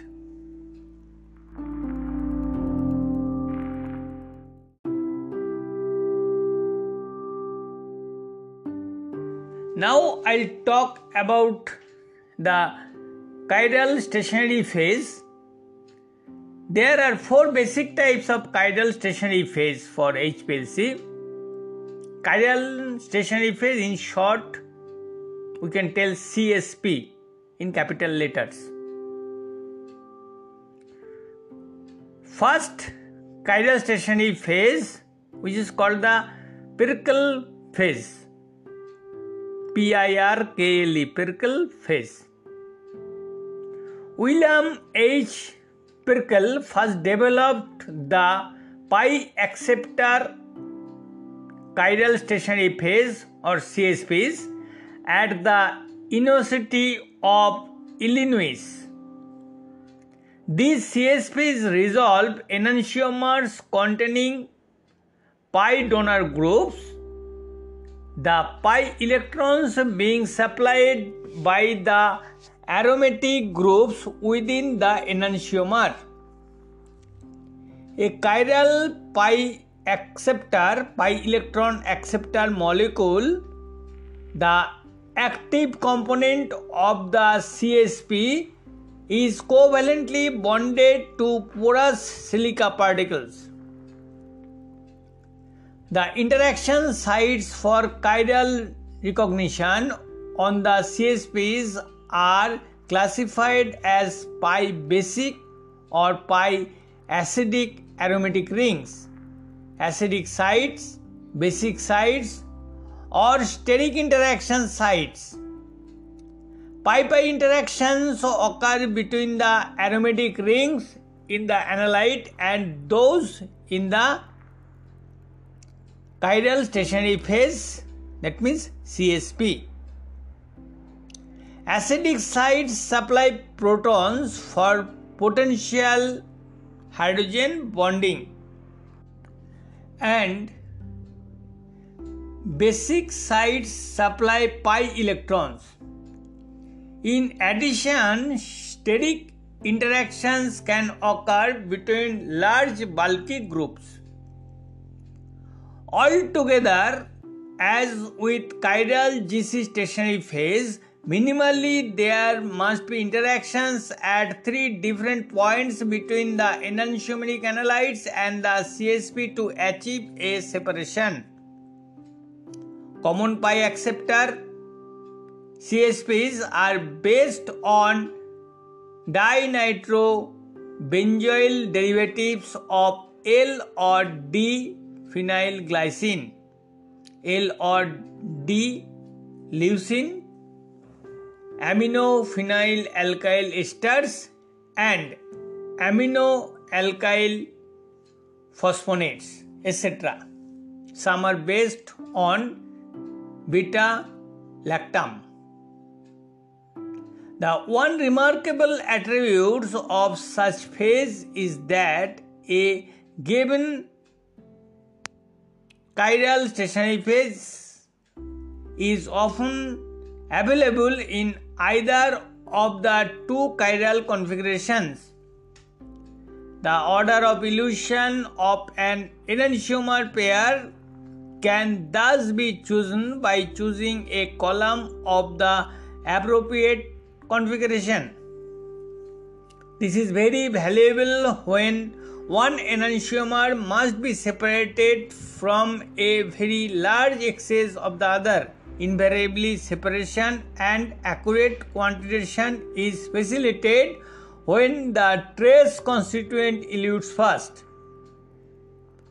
The pi electron donating chiral stationary phase are designed to separate amines, amino acids, alcohols, and thiols. The chiral recognition mechanisms are the reciprocal of the pi acceptor chiral separating phase.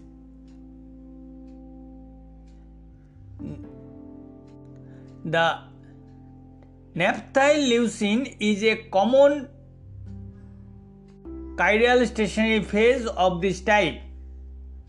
A third type of Pirkel chiral stationary phase has attributes of both a pi donor and a pi acceptor. Examples include dinitrobenzoyl derivatives of aminotetrahydrophenanthrin, diphenylethylene diaminocyclohexane, etc.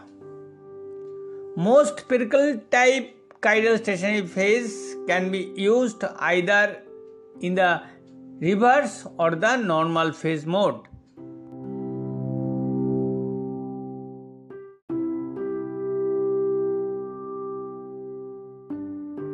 Now, second type of chiral stationary phase is chiral cavity phase. I'll discuss on it now.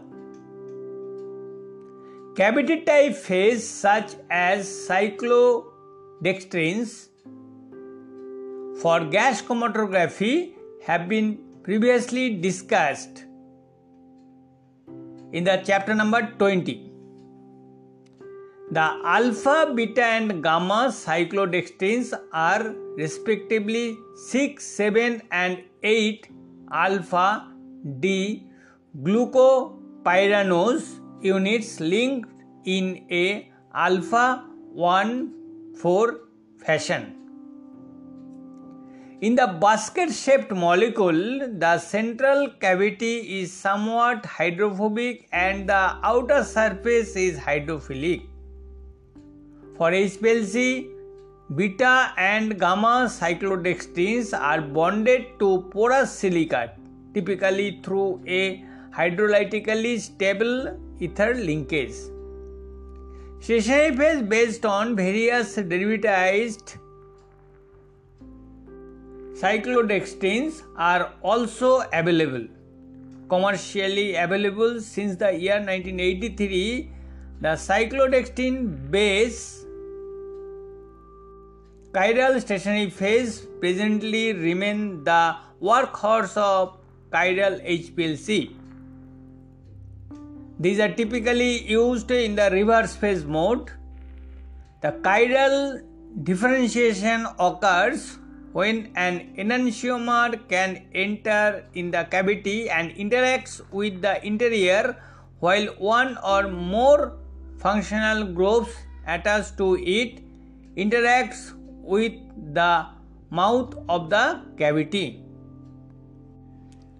There are so many other examples for this chiral cavity phase. You can go through this book to find it more.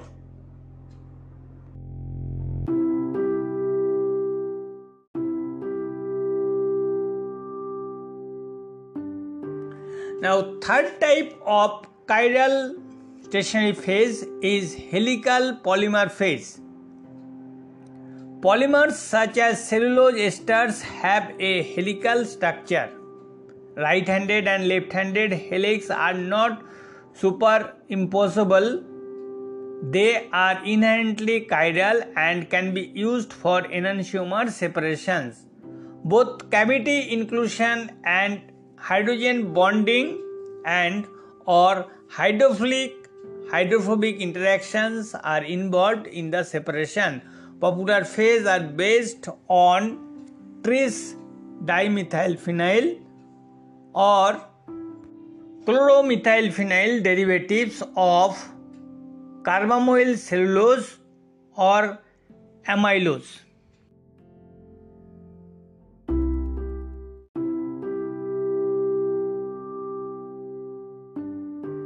Now I'll talk about the fourth type of chiral stationary phase.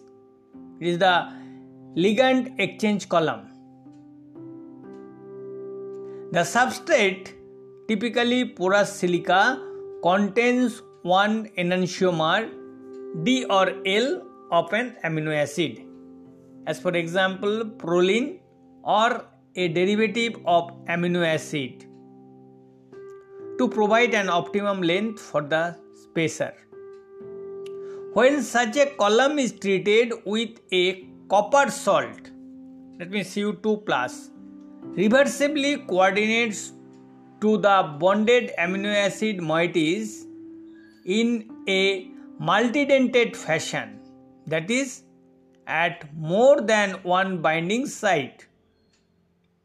Any chiral molecules that can bind to Cu2+ ion can displace one of the bound enantiomeric amino acids, but the strength of this interaction depends on the specific chiral configuration of the analyte.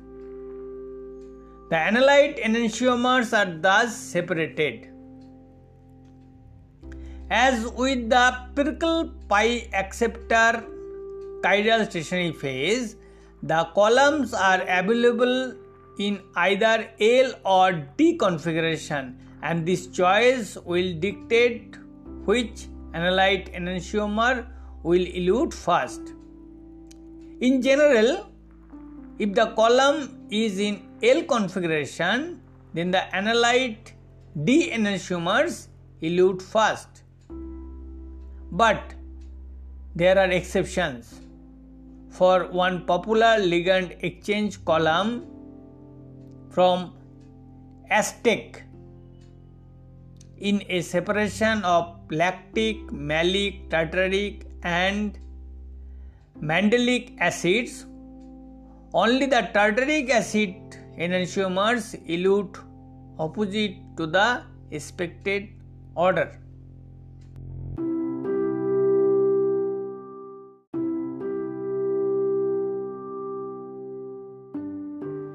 Now I'll talk about the other supports.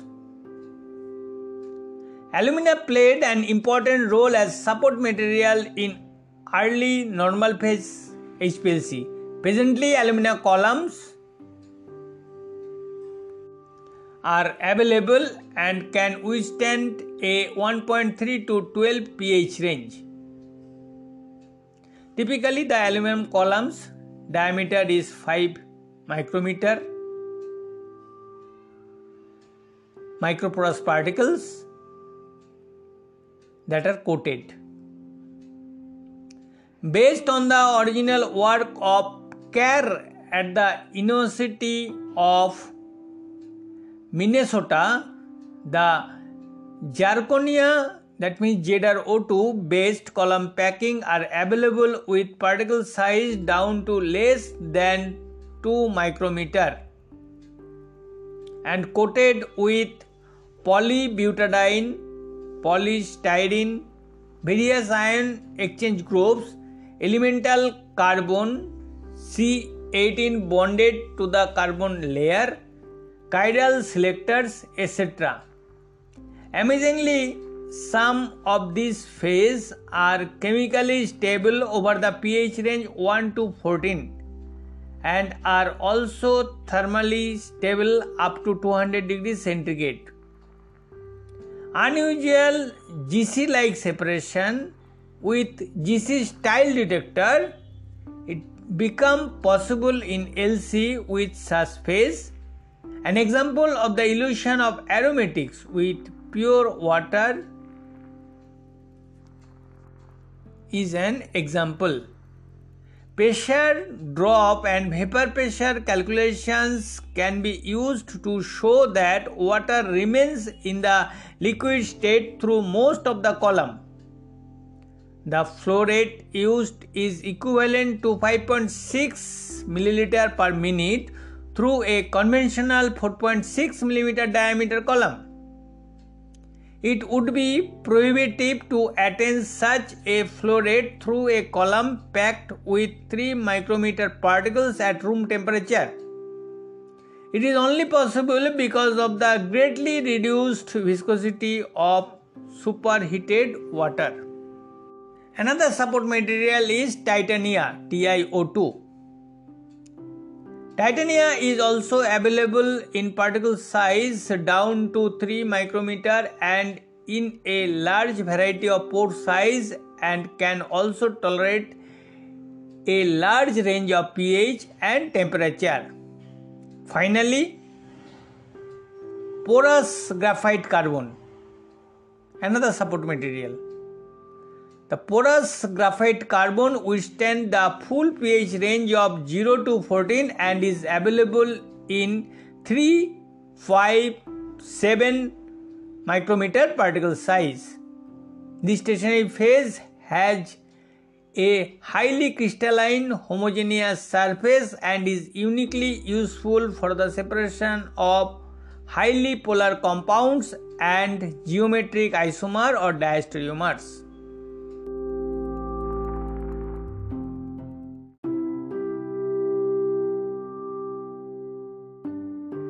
Now I'll talk about the equipment for HPLC system. Any HPLC system must have a minimum of 4 components: a pump, an injector, a separation column, and a detector. Commonly, a computer system is used to acquire the data and to control the other components. An autosampler is also a commonly used accessory in busy laboratories. Not only is there a considerable difference in scale between analytical and preparative HPLC, there is an equally great span between the small end of analytical scale HPLC and the original scale of 4.6 mm diameter. As the linear velocity through the column is the governing parameter in scaling the flow, the optimum flow rate between columns of two different diameters must change in proportion to the square of the diameter. A flow rate range of 1 to 2 ml per minute on a 4.6 mm diameter column will translate to a flow rate of around 0.48 to 0.96 microliter per minute for a 0.1 millimeter diameter column. A almost 2000-fold difference. That means the changing of the diameter of the column reflects the tremendous change of the flow rate. Optimum injection volumes also vary proportionally. No single system can span this large a range optimally for any of the components. Although some systems claim to span a 3.7 orders of magnitude range, as for example 1 to 5000 microliter per minute, it is rare that more than 2 orders of magnitude range can be spanned with equivalent performance. It is fortunate that open tabular liquid chromatography, where the column is an open, that means wall modified tube, optimally less than 20 micrometer in diameter, and where the optimum flow rates will be in sub to double digit nanoliter per minute. It is still only in research laboratories. Available pumps do not need to claim to be operable in this range as well. The great variety of column diameter, length and particle size naturally necessitate somewhat different types of equipment. Nevertheless, the majority of separations at the time of this writing is still conducted by standard HPLC, where the pressure is less than 400 bar or less than 5800 psi, and it largely performed on short columns packed with 3 and 5 micrometer silica based particles, while STM particle, that means STM means standard testing and materials, particle packed column may require pressure over 5800 psi, especially in longer columns where the length of the column is greater than 10 centimeter, and in ultra high performance liquid chromatography, that means UHPLC pumps of pressure capability up to 19,000 psi, that means 1300 bar, are available. These are still used by lesser numbers of laboratories.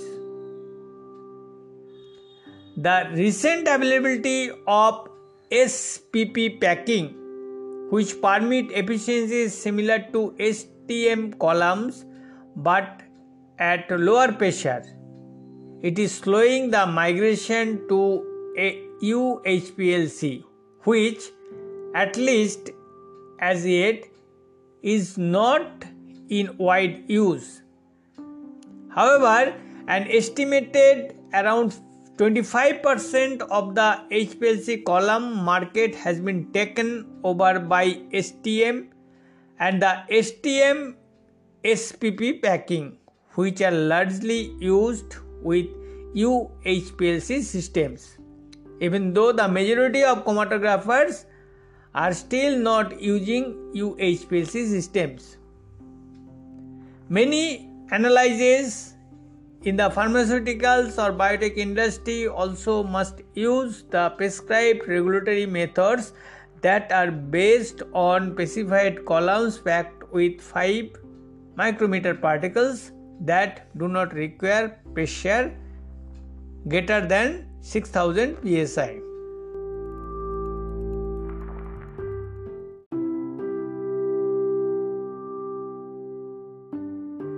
Now I'll talk about the solvent delivery system. While the principal component of the solvent delivery system is the pump, other important ancillary components are an inlet filter, a solvent degassing system, and a pulse dampener.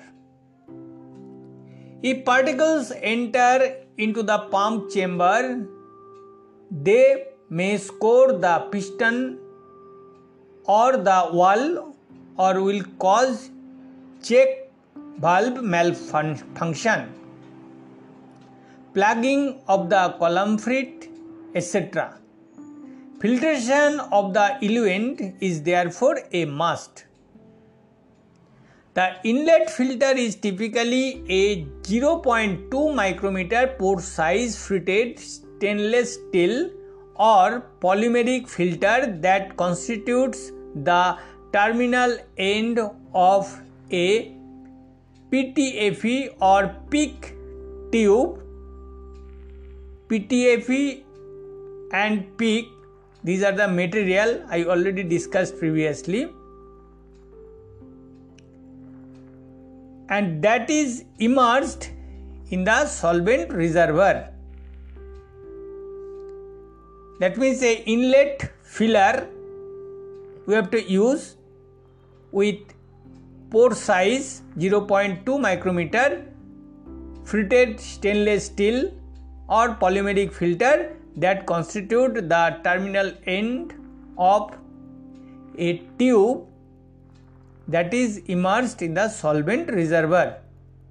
The other end connect to the pump. In addition, the majority of HPLC users prefer to use highly pure HPLC grade solvents.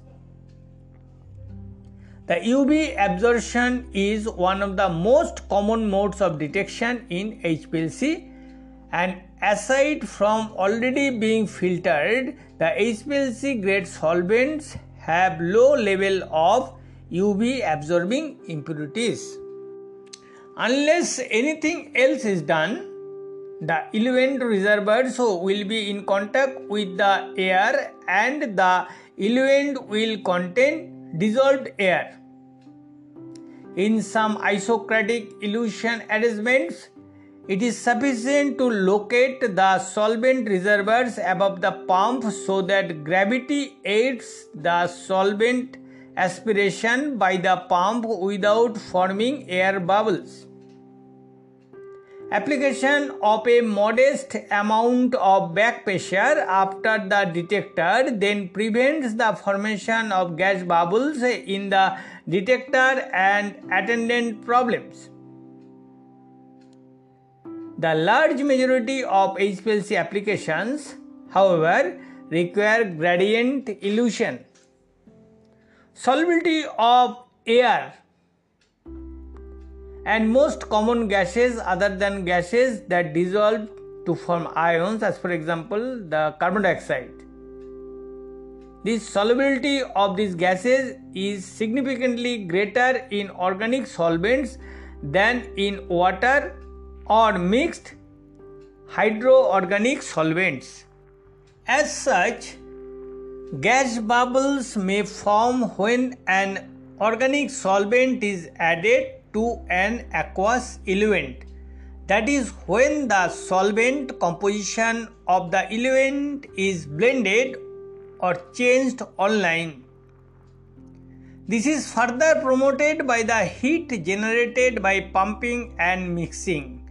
Gas solubility decreased with increased temperature. The resulting gas bubbles will create problems with proper check valve function and or pump and detector operation.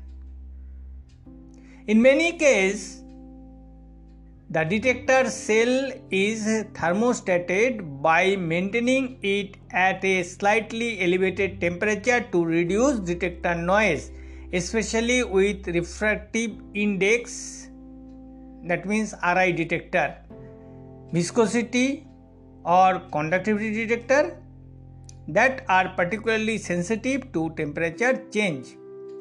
Again, gas bubbles will form in the absence of solution degassing. There are a number of different ways to remove dissolved gas. By offline procedures such as, point number A, heated stirring, and point number B, vacuum degassing. And online procedures such as point number C, heated stirring, point number D, vacuum degassing across a gas permeable membrane. And point number E, helium spurging. The strategy for D and E points, that means vacuum degassing and helium spurging, these are commonly used. The inline degassers are incorporated between the solvent reservoirs and the pump. A membrane-based vacuum degasser can remove 70 to 95% of the dissolved gas, decreasing with increasing flow rate. Because oxygen absorbs at low wavelength, a flow rate gradient will result in a rising baseline at 190 to 220 nanometer. In the best performing vacuum degassers, the vacuum pump turns on and off at short fixed intervals. Multiple degassing lines are often provided, and greater degassing is possible by connecting them serially, that is, running the eluent through the degasser multiple times. Helium degassing is most commonly used and can provide better degassing than vacuum units. For optimum operation, they do, however, require more care. Bubbling helium into the mobile phase causes the helium to displace the dissolved air. This helps to obtain a stable baseline with high sensitivity not only for UV and fluorescence detection. Fluorescence is often highly affected by dissolved oxygen, but also for RI detectors. To prevent re-exposure to air, a good helium spurging system is scaled, and to facilitate solvent delivery to the pump, the eluent reservoirs is modestly pressurized. In case where the highest degree of degassing is needed, helium spurging is used in conjunction with a vacuum degasser. But even this may not be enough for sensitive reductive electrochemical detection, where the applied potential is sufficient to reduce dissolved oxygen, which must be removed as completely as possible. In this case, any residual oxygen is removed by an electrochemical reduction unit prior to the pump. Metal rather than polymers, tubing is used in all areas where reintrusion of oxygen may occur.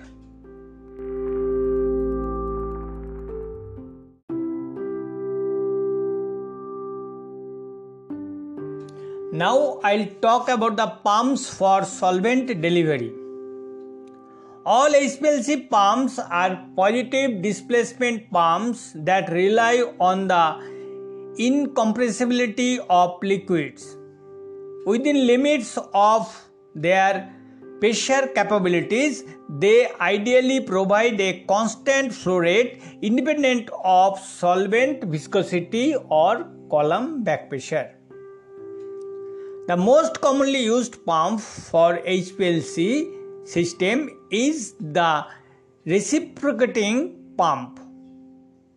In its simplest configuration, this comprised of a small cylindrical piston chamber equipped with two numbers one-way check valves.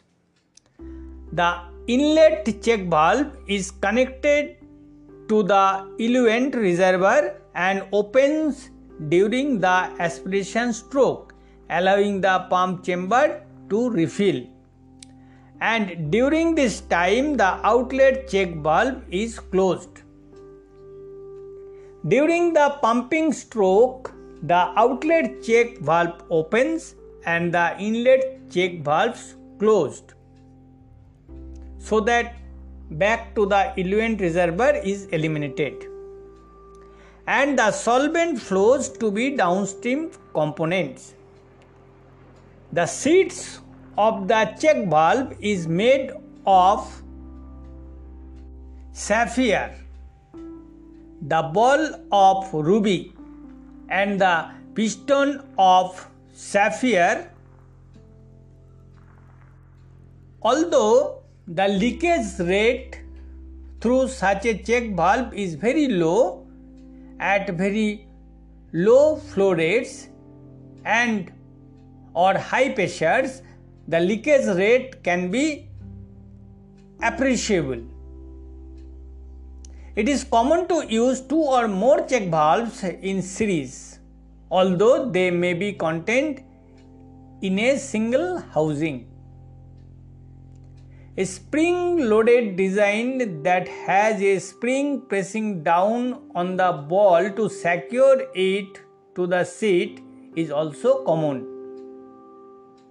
In this case, the pressure of the flowing liquid must exceed the pressure exerted by the spring for the check valve to open and permit flow. In a single piston pump, the piston driving cam is so designed that the aspiration stroke is much faster than the dispensing stroke to minimize the duration of flow stoppage during the aspiration period. Nevertheless, pulsation from a single piston pump is severe and must be dampened. Pulse dampeners are obligatorily used with such pumps. The pump's output passes through a device with a flexible component prior to downstream components. In suitable case, as for example with purely aqueous eluents used in ion chromatography, the long length of tape gel are effective. Single piston pumps like this are rarely used today as the principal HPLC pump. Typically, a dual piston pump head is used. The eluent reservoir feeds both heads through individual check valves and the output of each head through individual checks values are combined by a T. The two heads are driven out of phase with each other so that the output flow remains constant. A computer designed cam drives both heads and pulsation is vastly reduced relative to single head pumps. In another design, the flow from one chamber called the low pressure head, it feeds the serially placed high pressure head that delivers the eluent downstream. This arrangement requires two inlet and one outlet check valves. During the high pressure chamber refill period, the low pressure piston can fill the high pressure chamber very rapidly in less than around 1% of the pumping cycle, minimizing the pulse duration. In yet another serial dual piston design, while the smaller piston is dispensing eluent downstream, the bigger piston chamber is filling up with eluent. The bigger piston chamber is equipped with an inlet and an outlet check valve. The outlet check valve is directly connected to the second piston chamber. No other check valves are needed.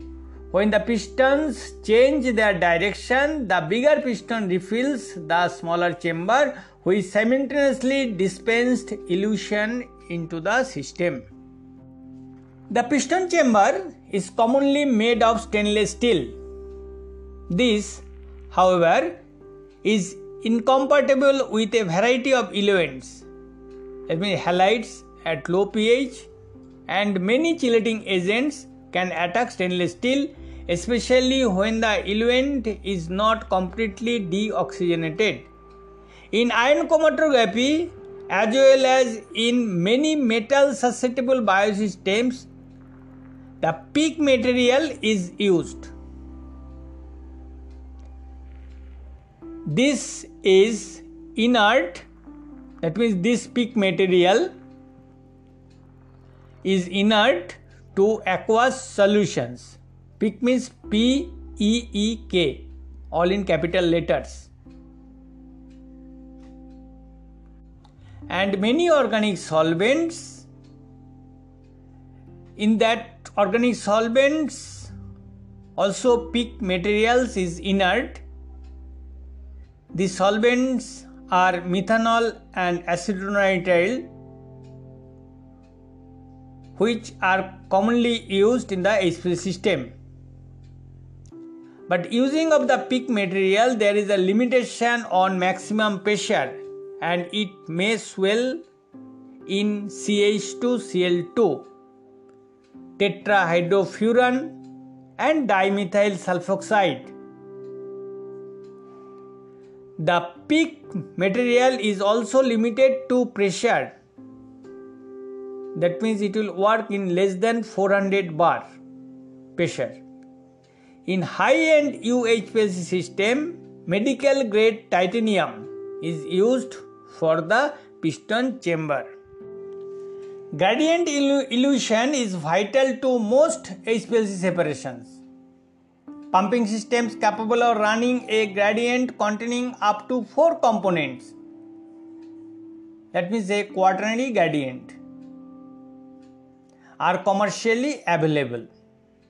Gradient pumping systems fundamentally differ in whether the solvent composition changes on the feed side or the output side of the pump. To form a binary high pressure gradient between, as for example, methyl and a phosphate buffer, two separate independent pumps, pump A pumping the methanol and pump B pumping the aqueous buffer, are used. The outputs of the two pumps are combined at a mixing T. An actively stirred mixing chamber can be used. Presently, efficient passive mixtures are also common. That means UPLC system often use such static mixtures. During the chromatographic run, a gradient programmer that controls both the pumps slowly raise the pump flow rate of pump A while simultaneously decreasing the flow rate of pump B. The total flow rate is maintained constant. It is possible to use a flow rate gradient also, but this is rather rarely used. Because two identical pumps are needed, a high pressure gradient pumping system is expensive beyond a binary gradient system. It is rarely configured this way. They do have the advantage that mixing volume in the high pressure side can be very small and very sharp step gradients can be effectively attained. Now, low pressure gradient system. In low pressure gradient systems, to form a n component gradient, that means n number component gradient and n number independent 2-port solenoid valves configured in a single housing is used. The inlet port of each valve is connected to independent modestly pressurized eluent reservoirs, each modestly pressurized. and the outlet port of all the valves are connected to a common port that in turn feeds the pump. These valves can be turned on and off very fast. Actual time is 10 to 15 milliseconds only. And during the intake stroke of the pump, the individual valves open and close rapidly. During this total intake stroke, if the valve connected to solvent A and that connected to solvent B are each open a total of 50% of the time, each valve may open and close multiple times. The intake feed will normally be composed of 50% A and 50% B solvents and so on. Here we need to note that during a constant flow rate solvent gradient, the pump pressure may change in a marked manner as the viscosity of the mixed solvent can be higher than either of the pure components.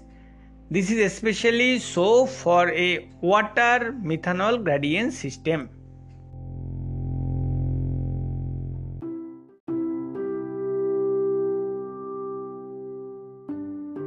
Now I'll talk about the syringe pumps. Syringe pumps constitute of a motor-driven syringe, which is typically of stainless steel with a highly polished bore. And this syringe is of a large enough volume to complete the desired chromatographic run without having to refill. The open end is connected to the common port of a three-way valve.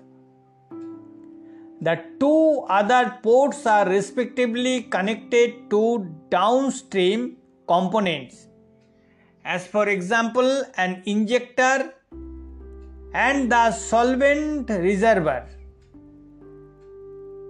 As needed, the valve switched to the solvent reservoir for aspiration and refill. One major manufacturer offers pumps with capacities of 65 to 1000 milliliter. The flow rate range vary according to the pump capacity. That means from 10 nanoliter per minute to 25 milliliter per minute and 0.1 to 410 millimeter per minute. The maximum pressure capability varies inversely. That means 20,000 psi for the pump capacity 10 nanoliter to 25 milliliter per minute, and the maximum pressure will be 2000 psi for the syringe pump capacity 0.1 to 410 milliliter per minute. Aside from realistically attainable flow rates over a very large span, the great virtue of a syringe pump is nearly pulseless operation of particular value when detection systems very sensitive to pump pulsation are used. The syringe pumps for HPLC are expensive. However, and gradient operation will require multiple pumps. Constant pressure pumps often a pneumatically pressurized reservoir, and they do not see much use in present day liquid chromatography system, but this may change if open tabular liquid chromatography become practical.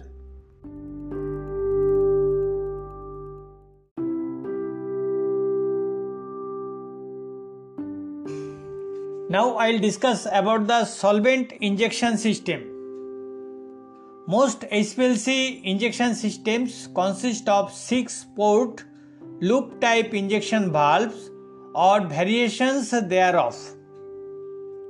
An injector of this type consists of a stator to which external connections are made and an internal disc-shaped rotor with the perspective from the rear of the injector.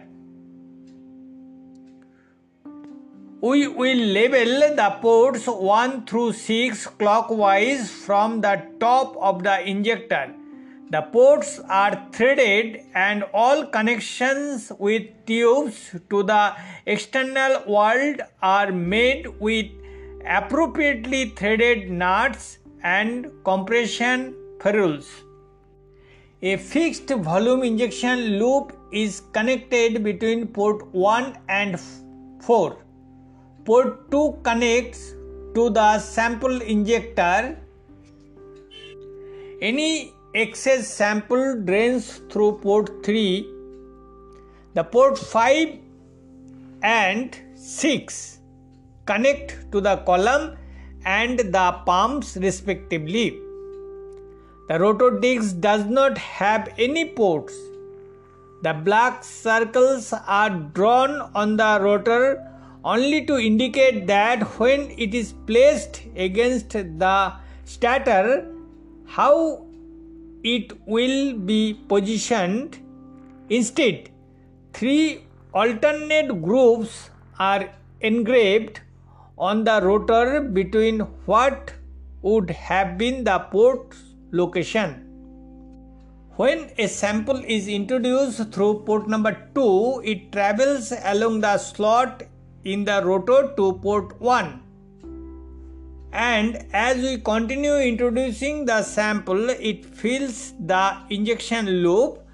The liquid travels through port 4 and the corresponding rotor slot to port 3 to waste. Meanwhile, the pump output coming in through port 6, it travels through the corresponding rotor slot through port 5 directly to the column. The ports are distributed symmetrically at 60-degree intervals.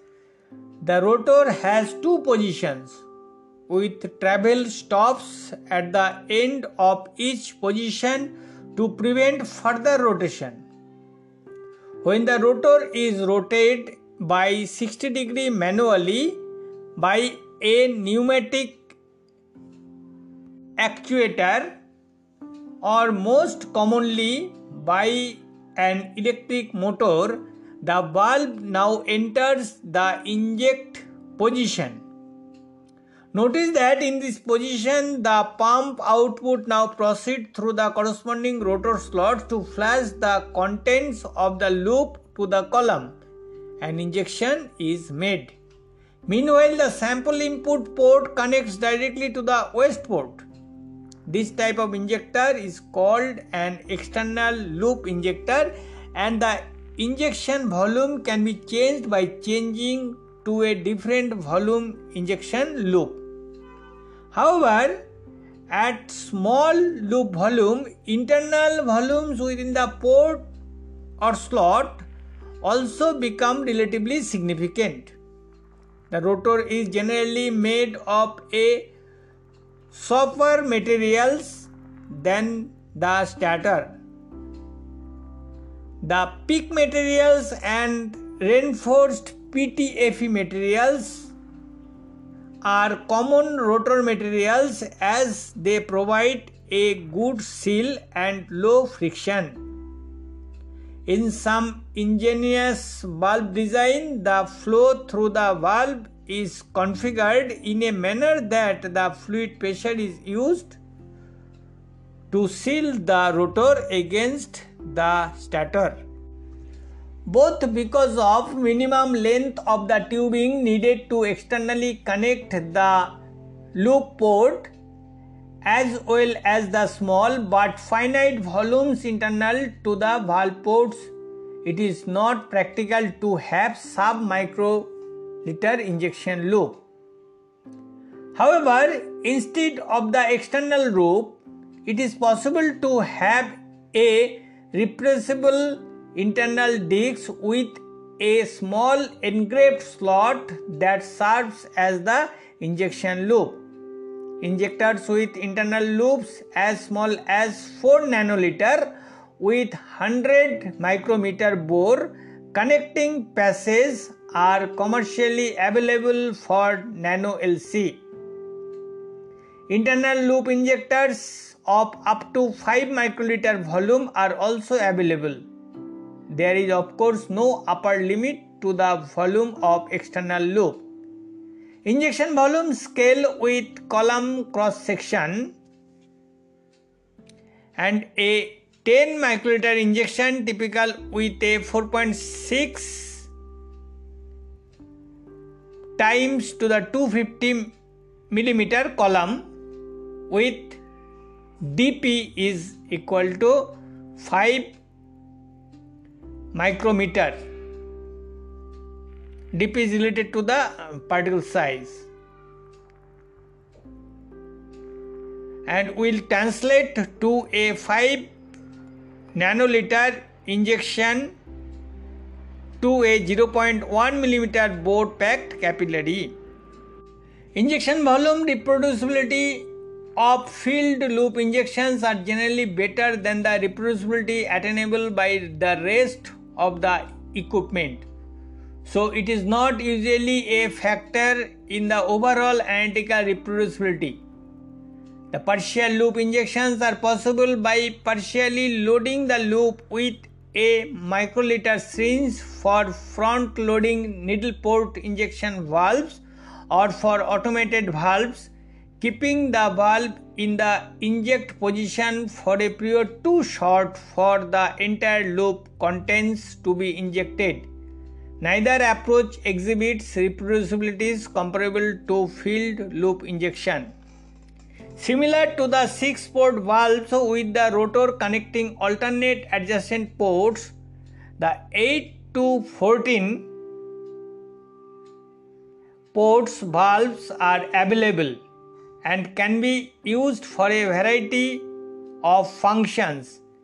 As for example, to simultaneously inject the same sample to 2 different columns and to inject the sample to one of 2 columns already plumbed in the system, etc.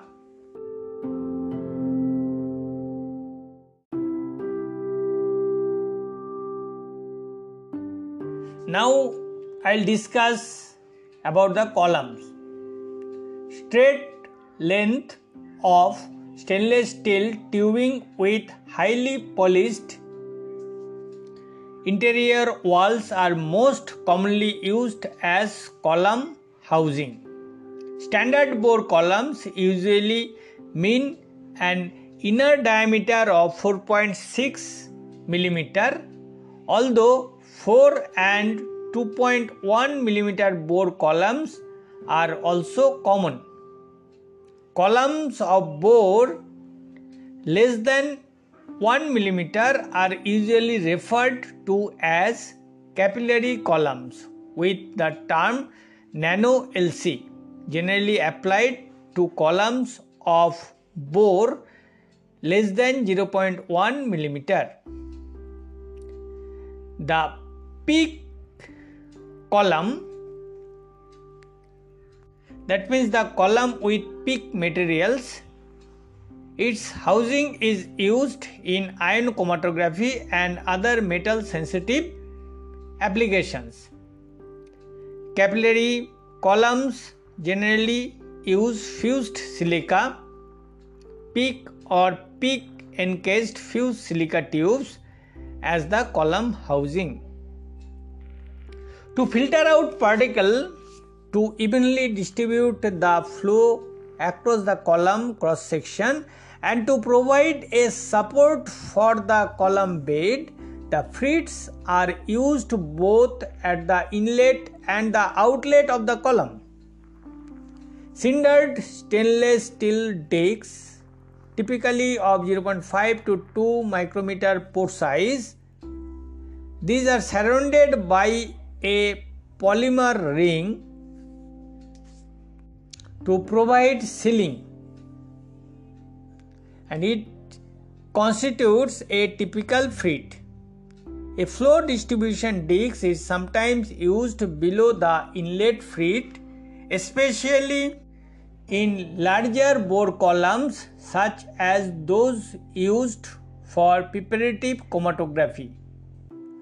Note that a typical stainless steel fret has far greater surface area than the rest of the column, and such frets cannot be used in iron sensitive applications as in many bioseparations. Titanium and polymer frets are available for such applications. Column lengths vary from 5 mm for affinity columns based on perfusion particles to 250 mm for a standard 4.6 mm bore column packed with 5 micrometer diameter particles. Recall that for size exclusion chromatography separation, already I discussed it, the total retention window depends on the available pore volume within the column. This in turn is dependent on the column dimensions. Columns that use the exclusion mode, that means for size exclusion chromatography or ion chromatography exchangers, these are often larger in dimension. The size exclusion chromatography columns as large as 7.2 times 300 mm are not uncommon. While it is generally true that for a given particle type, the column efficiency increases approximately with the reciprocal of the particle diameter, there is a great deal of variation from manufacturers to manufacturer. In addition, no column is equally efficient for all analytes. In the study referred to in the margin notes, 5 of the columns used dp is equal to 10 micrometer, 3 used dp means the diameter of particles is 4 micrometer, and the rest used dp is equal to 5 micrometer.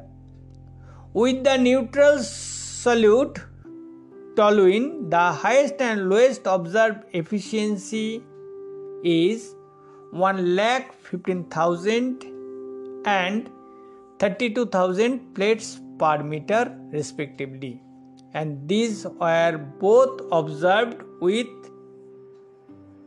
diameter of particle size is equal to 5 micrometer columns. The top performing columns above was among the worst performer with a basic solute, pyridine.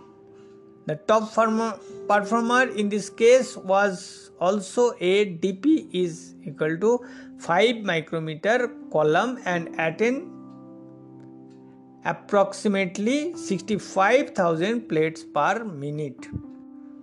To determine the effect of dp on plate counts, it is more meaningful to compare similar particles of different size made by the same manufacturer. For a particular type of their porous silica based C18 columns, the Agilent scientists reported around 85,000, 1,40,000 and 2,40,000 plates per meter for dp is equal to 5, 3.5 and 1.8 micrometer respectively. In comparison, a band X column where the dP is equal to 2 micrometer, a band Y column where the dP is equal to 2.5 micrometer, and a monolithic column all provide almost the same efficiency under comparable conditions and were in fact marginally worse than the column with dP is equal to 3.5 micrometer.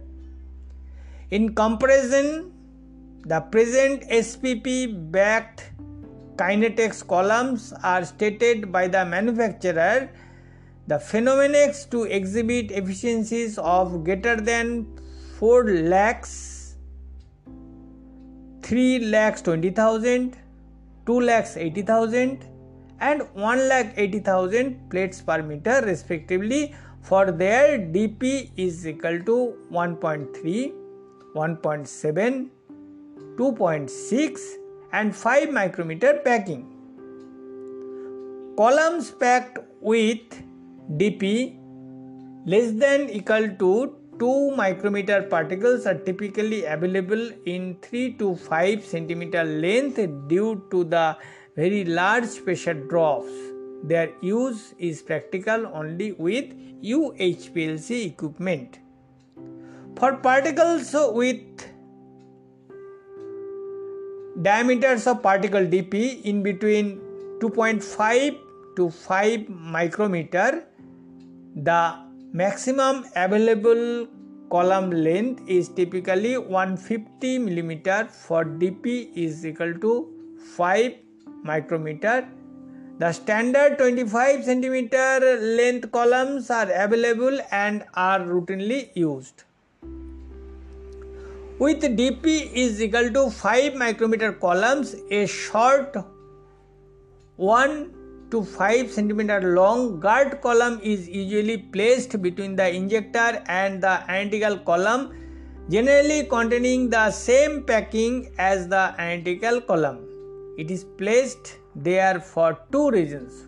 First, it will retain debris, as for example particle seal fragments, and the sample particulate matter that would otherwise get on the analytical column and foul it, changing column efficiency and selectivity.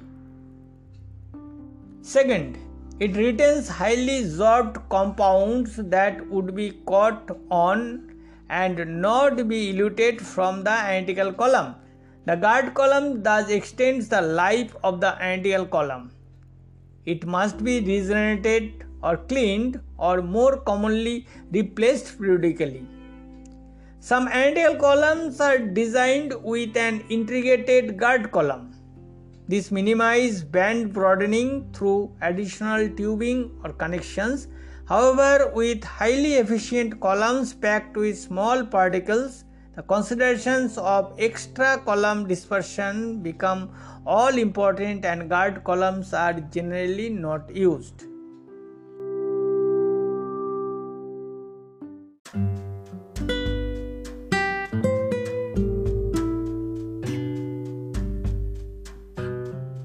Now I'll discuss about the column oven. Temperature control of the column is not essential but greatly improves reproducibility. Most high-end HPLC systems include a column oven and the typical operational temperature is a little higher than the ambient temperature, as for example 30 degrees centigrade, as this can be easily maintained. Diffusivity increases with temperature and the column efficiency increases. There is a shift in the plate height minimum in the Van der Meer plots towards high velocities, making higher flow rates more desirable and leading to faster separations. Higher flow rates are also easier to attain because the necessary pressure is reduced as the eluent viscosity decreased at a higher temperature. The penalty paid for elevated temperature operation is accelerated column degradation, especially for silica-based columns and anion exchangers.